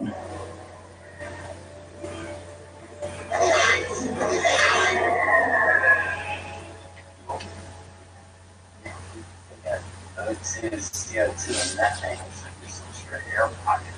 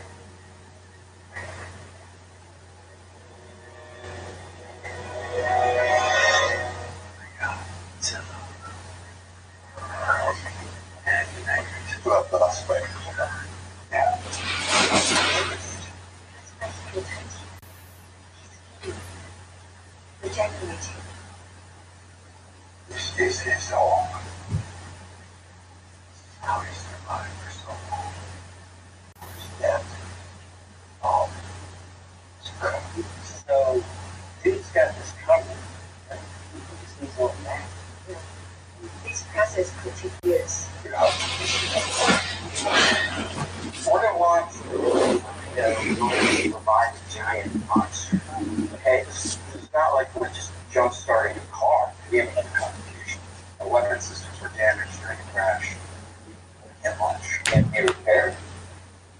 Yes, stupid. I blow up the water later. You know what? If the heat doesn't fry in the big radius.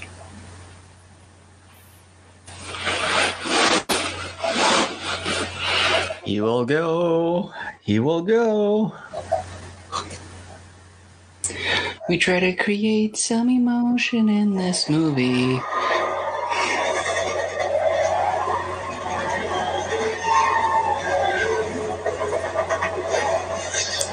This sort of reminds me of my micro battle play set of Godzilla vs. Biollante, where like the Lincoln Memorial like flips over Yeah. a giant missile launcher base, and Yeah. I wish I would have kept those. I still have my micro play set of Godzilla where he faces Mechagodzilla in LA.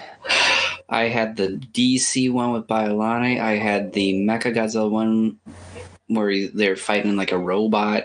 Didn't you have the Space Godzilla one? No, but I had the Ghidorah one where they fight in San Francisco.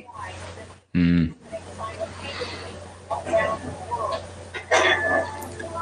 I wish I would have gotten the Space Godzilla one. Yeah.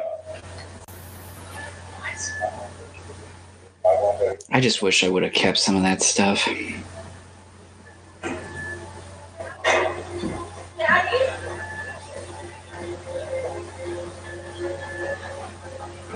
She left you. She left you. Look at what you did.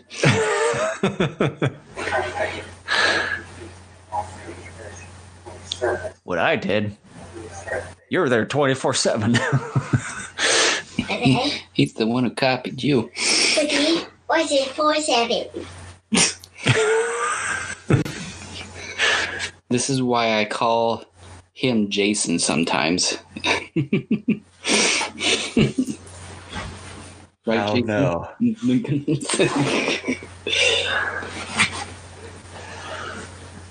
He's the funny one who is the funny daddy. You're funny.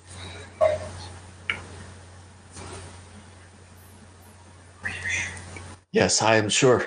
That'd be funny if you said, "No, you go," and he grabs Mark.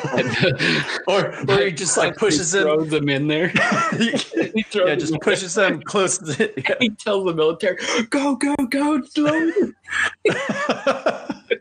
Lower the sub." And then I Mark, can't believe it. "What are you doing?" And he looks out at Sarazawa, and all you see is Sarazawa go, It's like this is for payback from when we were in college many years ago. It's just the beach in your college, Steve.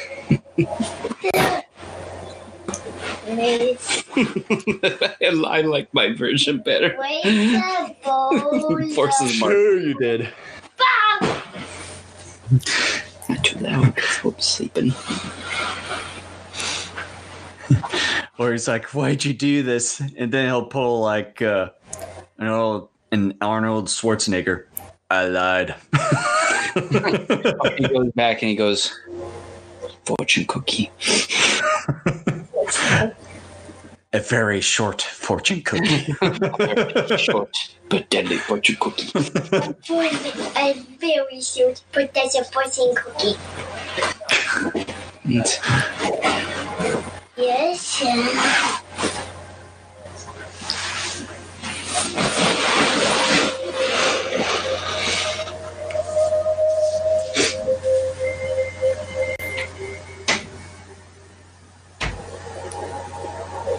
How are some of the fish there able to tolerate that?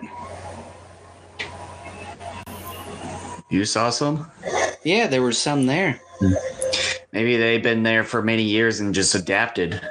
Like they always say, always evolving. Life finds a way. Nice Jeff Goldblum.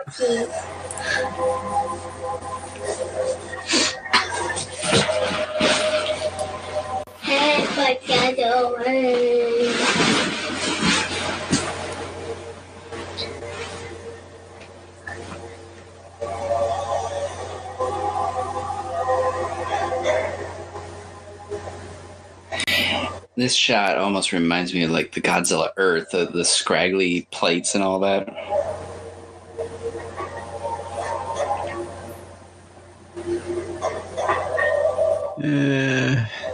Why did you try Maybe. to get that out to wake up Godzilla? Because Godzilla needs that to wake up and be strong again. But why was he not strong? Because he got hurt.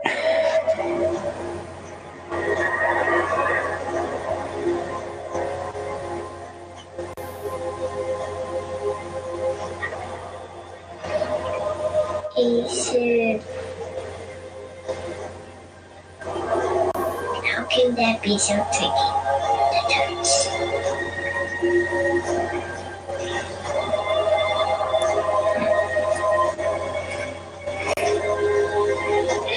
You know what would be another good pandering callback? If he pulled out a cigarette, lit it from the radiation that's just in the air, so it automatically lights up, and then when the bomb's about ready to go off, he goes, "Amen."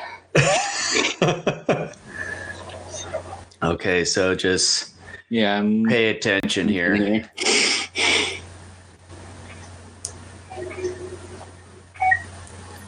Okay, after this one. See a skeleton right there? Yeah, I do, but I didn't see like a head. Yeah, it just sort of was there for just a brief second because it was in the darkness. But yeah, so that was like the skeletal remains of Anguirus there. Supposedly. Yeah.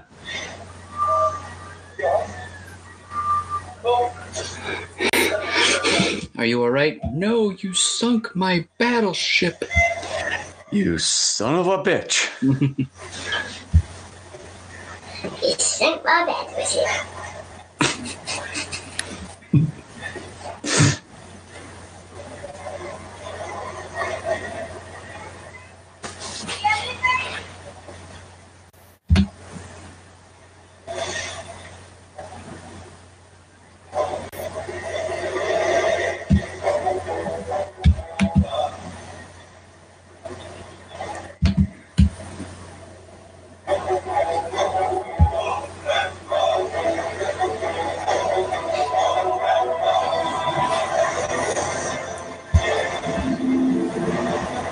I do like that sort of chant Mhm. they have.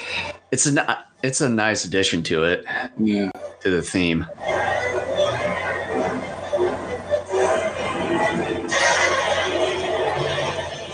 Wow, that's cool. Sure is.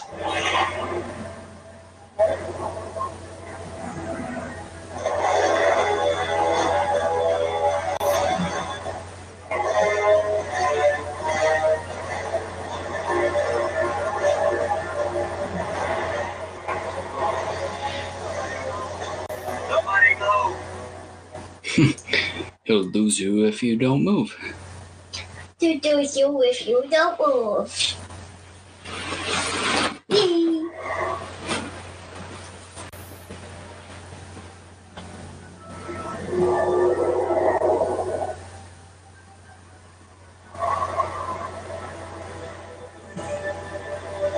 He should go fight King Ghidorah. That's what he's intending to do. Ah, look. Did you get splashed? Now it's their soldier. So where did Mothra go? You know how to fight. I think they're further out, I believe, than from what they were from where they originally descended. How did he? Sam, what we got going on?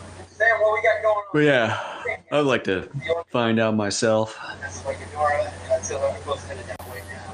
But we haven't been able to pinpoint the exact location without the missing piece of the Orcus signal. I've got the missing piece. It's Godzilla, right?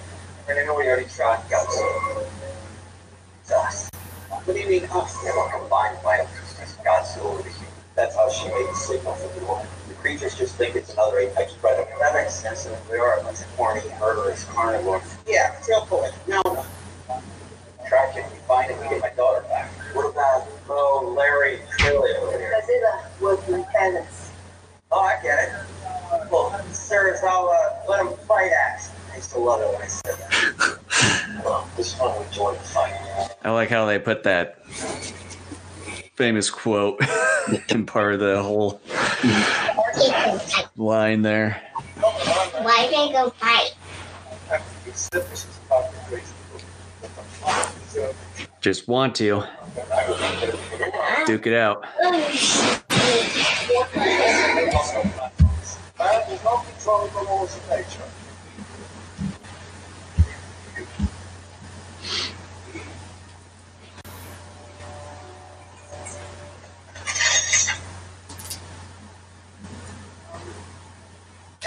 Snap, snap, snap. Here goes the Ankylosaurus.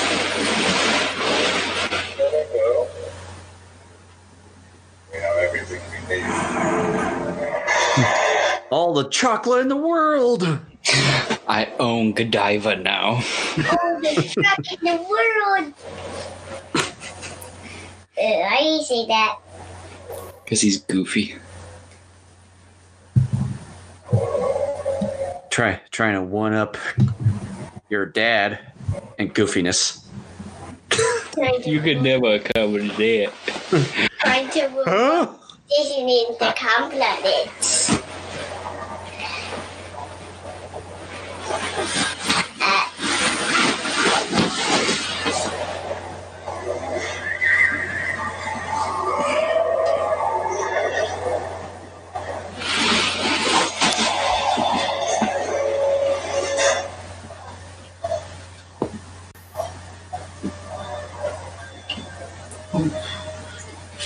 Must be raining here.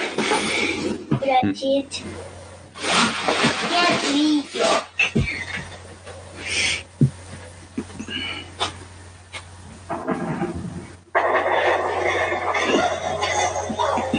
Yep, definitely raining. Too bad Dunkin' Donuts didn't have like special Godzilla themed donuts with atomic goo inside. It's like, okay, guys, we put you in this movie. What are you going to give us in return? Coffee? Coffee? That's boring stuff. Boring stuff.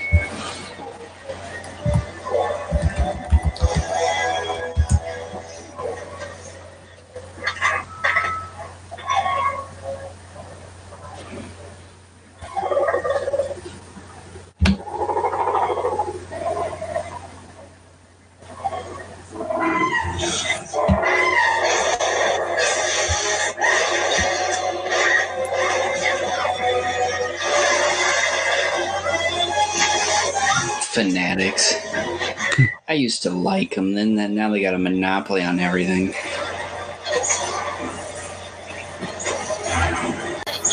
I've only bought a couple things from them so far. Well, they bought lids, and lids used to have like real cool retro designs stuff. Mm-hmm. Well, that's not a thing anymore, really.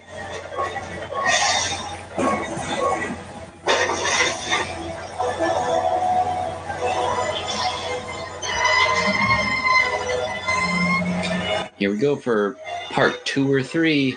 Gonna get saved at the last second.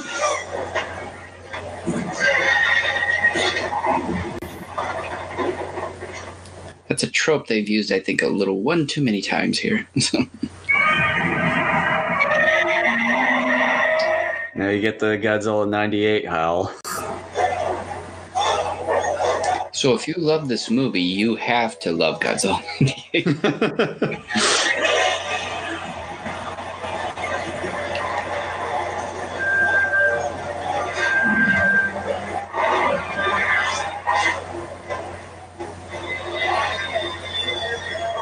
zeroed in on the last game from New York.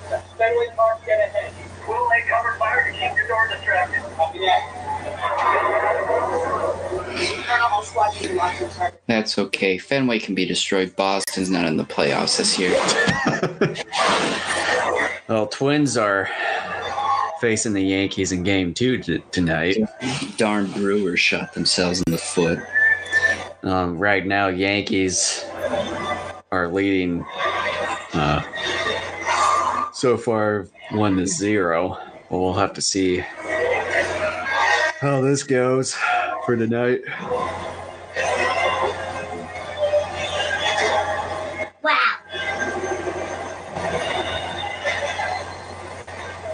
Is it just me, or has he been working out? Can't Sir's always got that lizard juiced. Damn right. Juiced! Juiced. Godzilla's radiation level is going through the roof. He's got about 12 minutes before he goes I said that. nuclear. What do you mean? Sure. You did. Saying in about 12 minutes. I think I juiced You're inside, it. Okay, guys, you need to find the orca, hit that. Are you gonna get juiced up? Whatever turns out with it, You're not gonna get apple juiced up? because he's about to explode like an I guess not. Prepare for life. Maybe orange juiced up. I found out whiskey's actually healthier for you in certain ways than orange juice is. Really? Yeah, I'm not lying. In what ways? There are certain antioxidants that can help fight colds better than orange juice. It can help prevent certain types of cancers. It can help prevent dementia. It can help prevent stroke. It can help with memory. So I've been taking a shot of whiskey. Well, I do have some little mini cans of Coca-Cola so I can mix it up with some Bullet bourbon whiskey. That's a really good combination. I got Crown Royal. I like Crown Royal.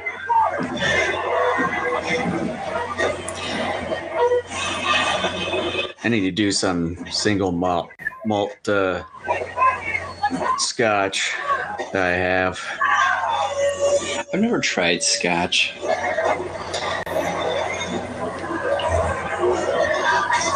I can't remember the taste. It's been a few years since I've last had it.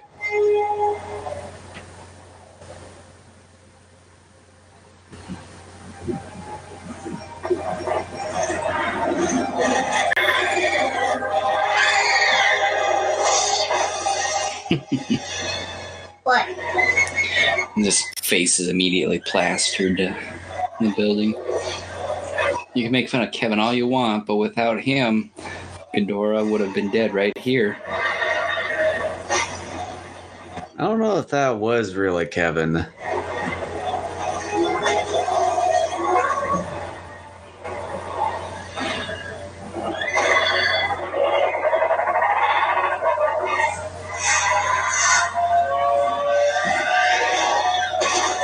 Oh. I do like this fight, but we don't see enough of it. Mm-hmm. And we're also not going to die when she does something to Rodan. She's fighting Rodan. She doesn't die with Rodan.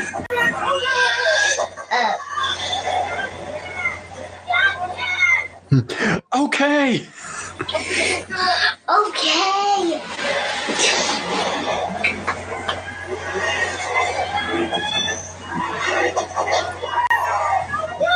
I don't know.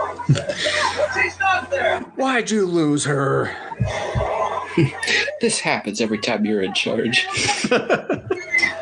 You're a bad parent, you know that?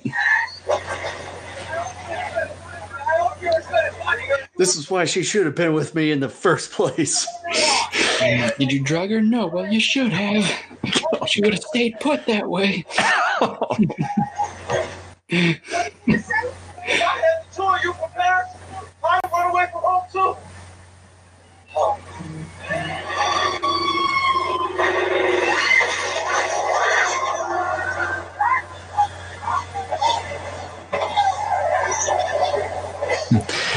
It's all in one piece. That's the thing, though, too, about this movie. There may be a little bit more monster action, but it pulls away an awful lot from it.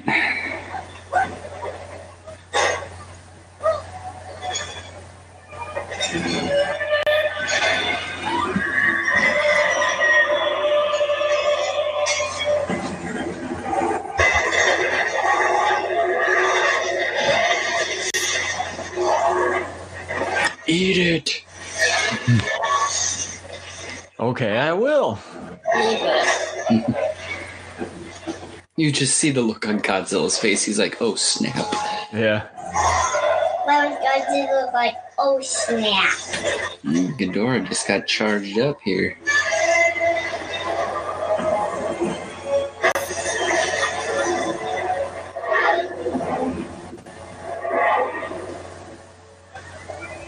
Is that even possible, though? What do you mean? Like, for Ghidorah to just, eat, those Transformers there, and then all of a sudden be able to transfer that energy just out willy-nilly.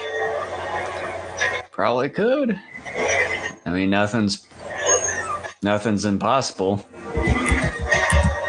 In this universe, anyways.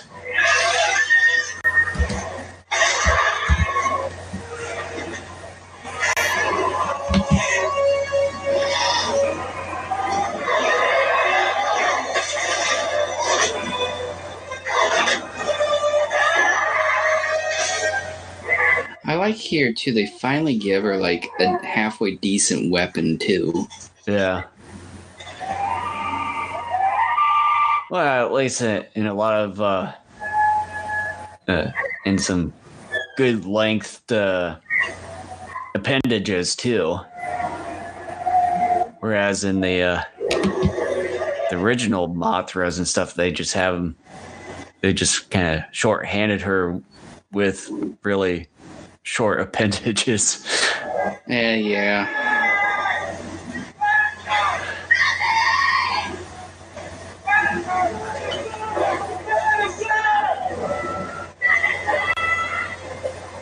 Over here!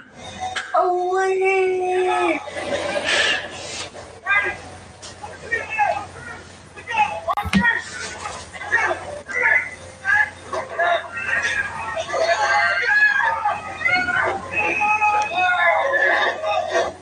Been funny is it's like, oh, my hernia.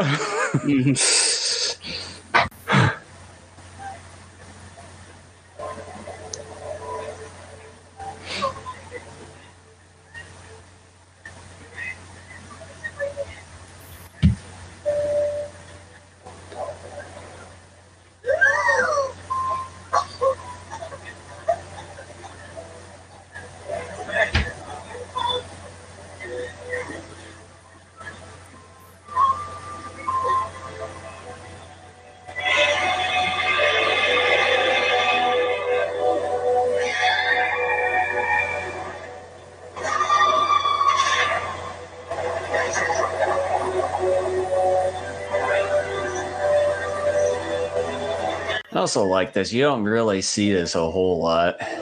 Yeah.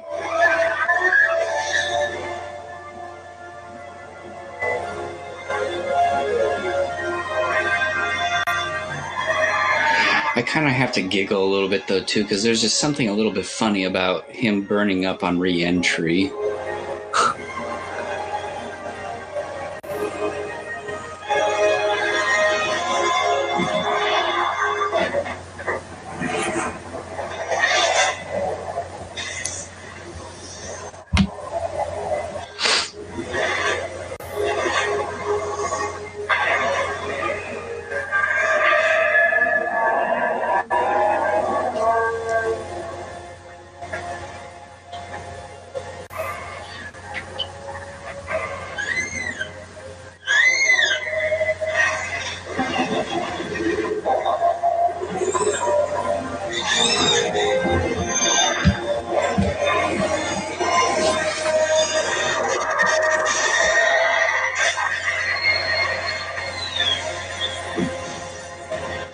Who didn't see that coming?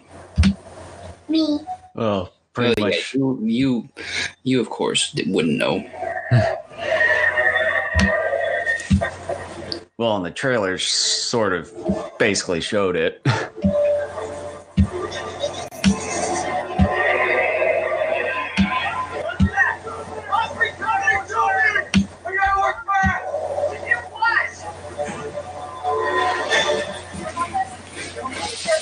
It's the only way to save it. We fix it, get on the osprey, and draw that thing away from Godzilla. Might have time to get back on his feet. Ouch!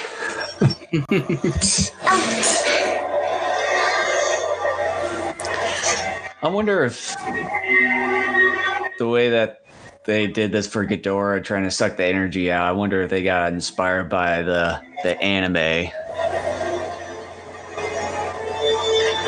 Well, there was also the Because did he? Ghidorah.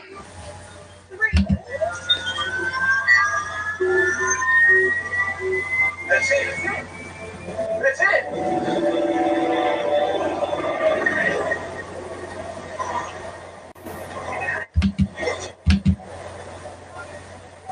Come on, Emma, let's go. Hey, take her! Take her! I still have to activate it! What? I'm right behind you! Go!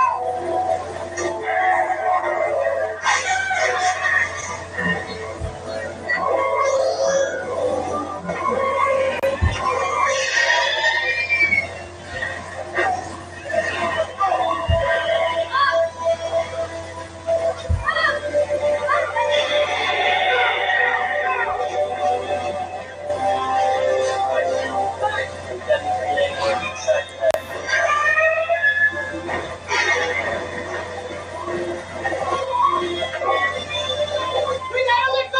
No.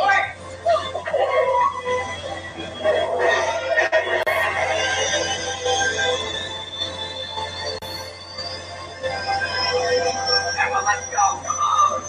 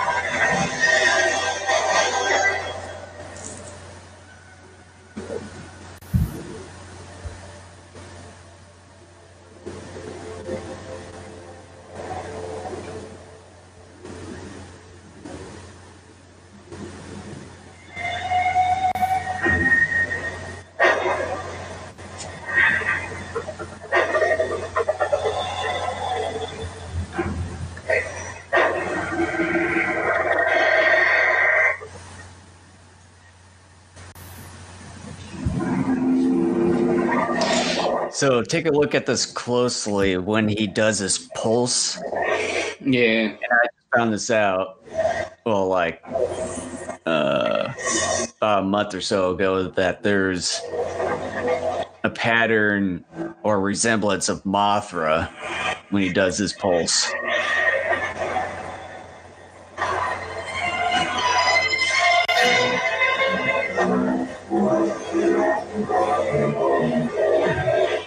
You see it right there. Oh, yeah. Yeah, it's like I didn't notice that until like a month ago when I watched a YouTube video. The thing is, Like, though, that's Mothra pretty- didn't transfer any power to him.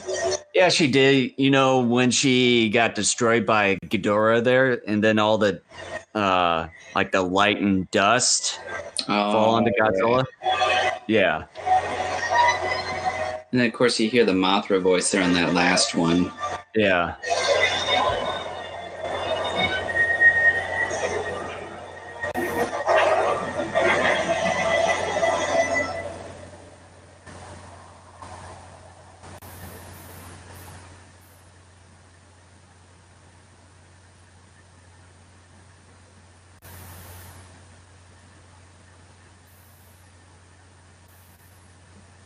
Hard to believe we're right at the end of the movie here. Every time we do these commentaries, these movies seem like they run faster than what they do otherwise. Yeah. Not saying that's a good or a bad thing. It's just how it is.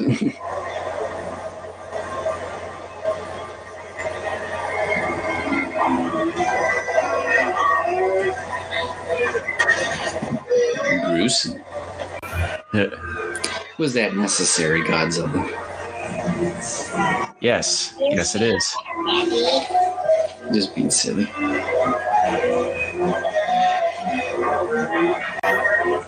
Like the length of the head and neck there was actually changing.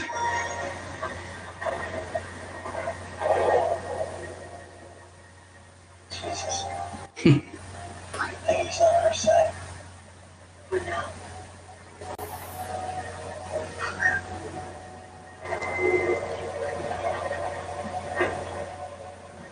There's Behemoth.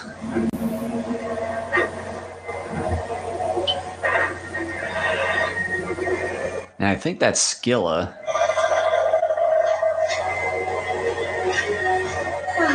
And of course, you got your Mudo. Mudo, I think that's supposed to be Mudo Prime.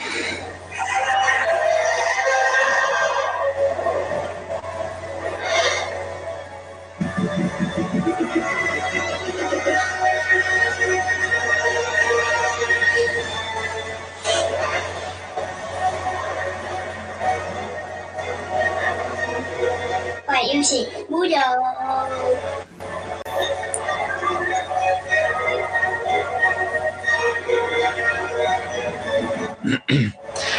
Be funny if one of them actually slipped into Thinking of that. slide out with the osprey.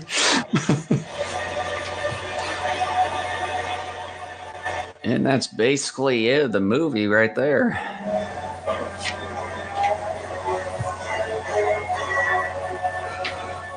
And of course, you got maybe a little bit of the credits, and then you got the extra end credits scene. Yeah, with Jonah finding that other head. Yeah. That was fun. You like that? Yeah. But how can they do all those battles? They animate them and it takes time.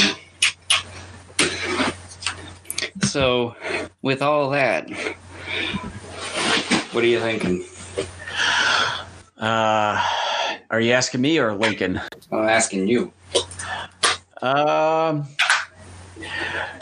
I think my opinion towards the movie still hasn't really changed much. Although, while we were talking during the watching You gonna here, bring us back up? what's that? You gonna bring us back up on the camera? Yes. There we go. As far as my opinion hasn't really changed much, but during us talking during the film here, I know there's some little bits and parts that, I can see a little bit of some of the pandering, like what you have mentioned earlier. But yeah, my opinion towards the movie hasn't really changed much at all since the last time I've seen it about a few months ago.